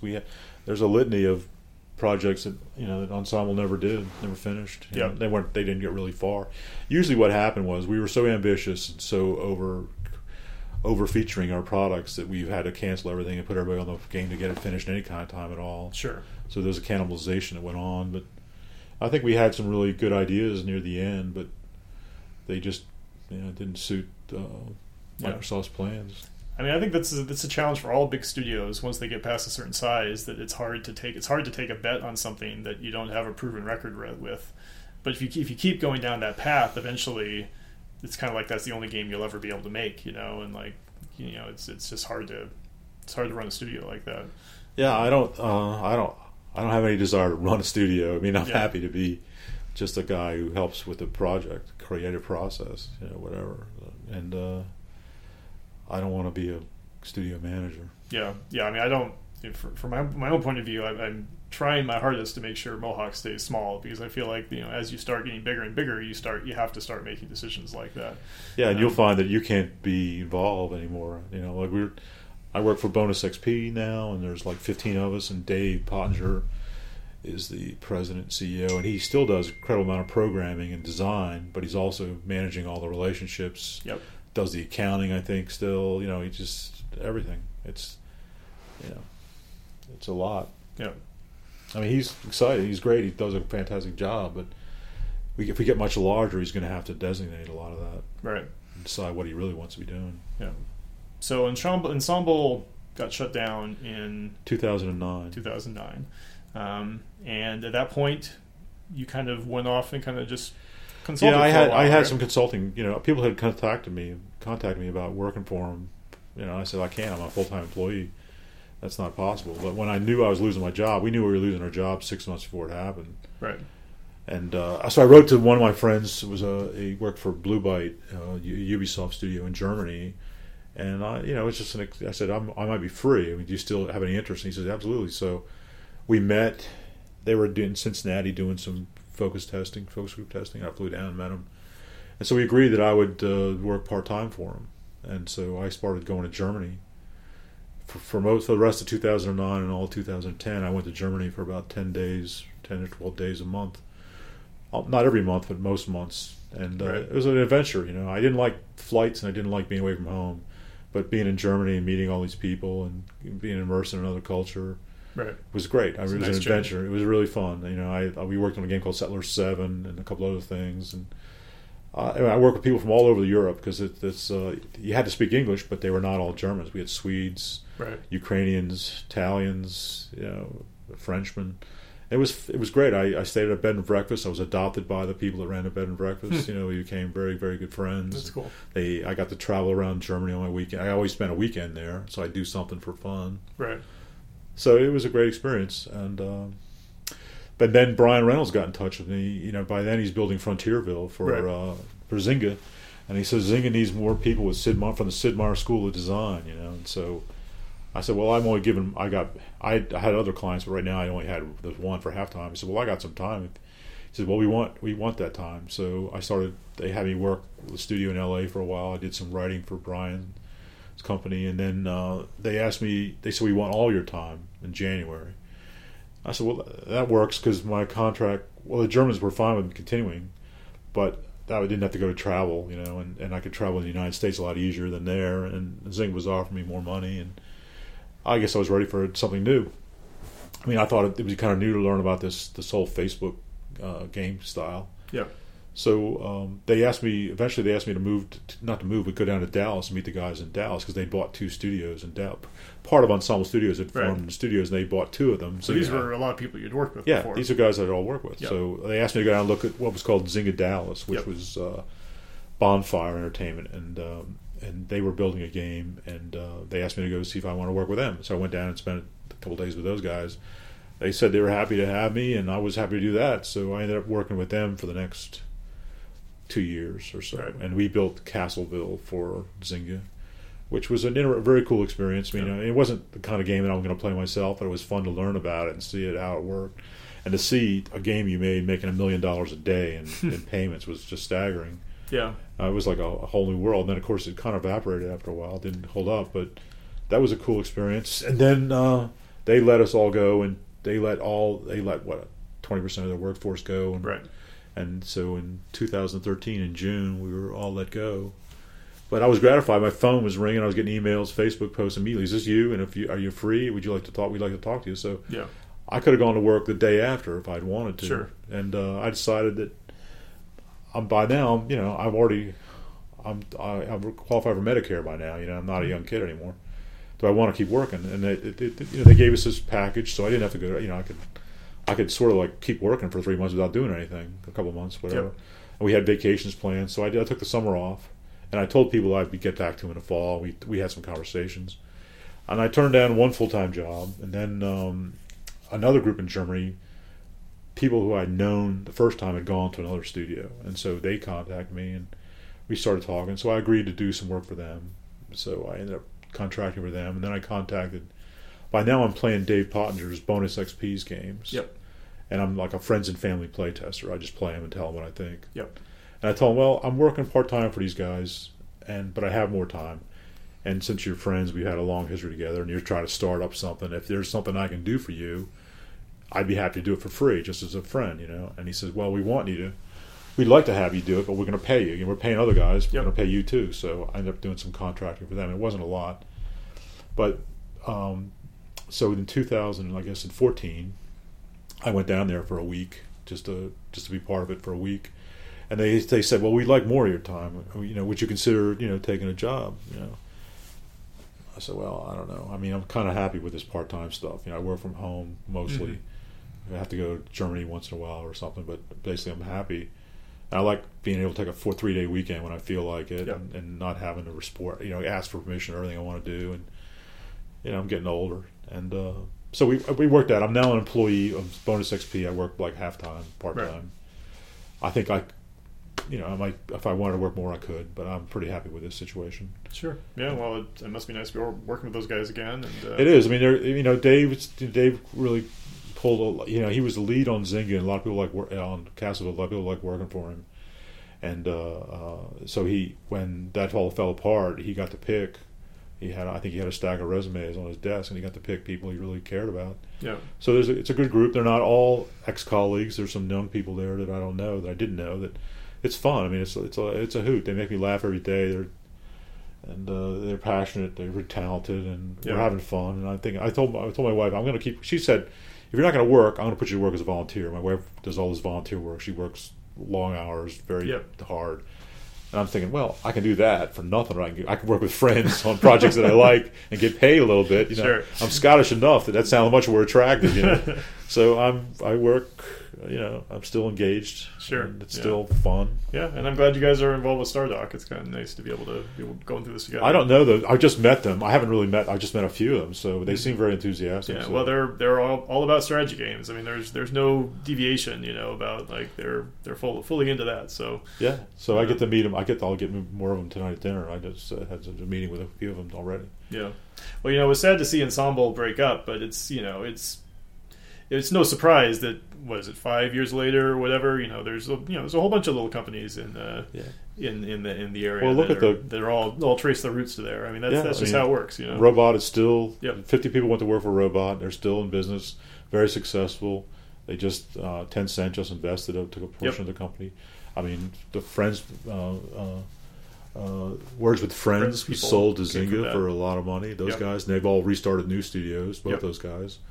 And Bonfire became Zynga Dallas, is now another company. I forgot their name. And there's still some other little pieces that are going. Well, it's very healthy. I mean, you think of it in the sense of there's probably a lot of creativity bottled up inside Ensemble that had a hard time expressing itself, that was only able to probably express itself once the company was forced to kind of disband and people could kind of follow their own paths. Yeah, I mean, I said, right away, I mean, of course I'm older and I've got, maybe opportunities that some of those other guys didn't have, but I thought this is going to be an opportunity. We're going to make. I was content to work for Microsoft for the rest of my career. Sure. I mean, I enjoyed working for them. They seemed like I liked it, but that wasn't to be. So I'm not going to mope about this. I mean, I've had all these opportunities in my life. This is going to be another one. By God, we're going to do something fun. And so I got this German adventure to go in, and I got to work for Zynga. Now I'm working with Dave and Bonus XP and John Evanson and Jason. And I'm having fun, I mean, I have no complaints. I mean, I've been the luckiest guy in the game industry as far as I can tell. Yeah. The chances, the opportunities that come my way. Yeah. Well, I guess to sort of as a closing question, what do you think is what is the thing that a career you found the most rewarding about a career in games? Most rewarding. Well, there's the old expression that if you find something to do that you enjoy, you'll never work a day in your life. Mm-hmm. I think it's been true for me. I mean, there's been days when it's been work, but I mean, I've had a blast. I mean, I've been able to make games, famous, well-known games that might be around for a long, long time. I work with really smart, fun, interesting people. Most people I work with, I have to say, we're very ethical. We're upstanding people. There weren't many jerks I ever ran into. I've just been so lucky. It's just, I mean, I years ago I said, before I get a real job, like I told you, I'm going to try games before I get a real job. And so now 35 years have passed. I still don't have a real job, and I've made it work. And I've been fortunate, really fortunate. Yeah, cool. All right. Well, thanks for taking part. I think people will really enjoy this. Well, I guess so. I don't know. It's been fun talking to you. You brought back a lot of memories. I mean, I don't think about this stuff. I'm thinking about what other things I'm going on in my life, and the future. I don't think about too much about the past. I mean, talking to the guys I work with now, they bring up these stories about age that I've forgotten. Sure, yeah. It's like talking to my brothers about stuff we did as kids. I said, I don't remember that. It's cool. Like, it's not that long ago, but still, it's gone. If you don't bring it up again over and over again, you forget it. Well, you mentioned earlier the historical record, and that's part of the reasons I'm doing these podcasts. Like, I think it's nice to be able to get it down while people can still remember what happened. So.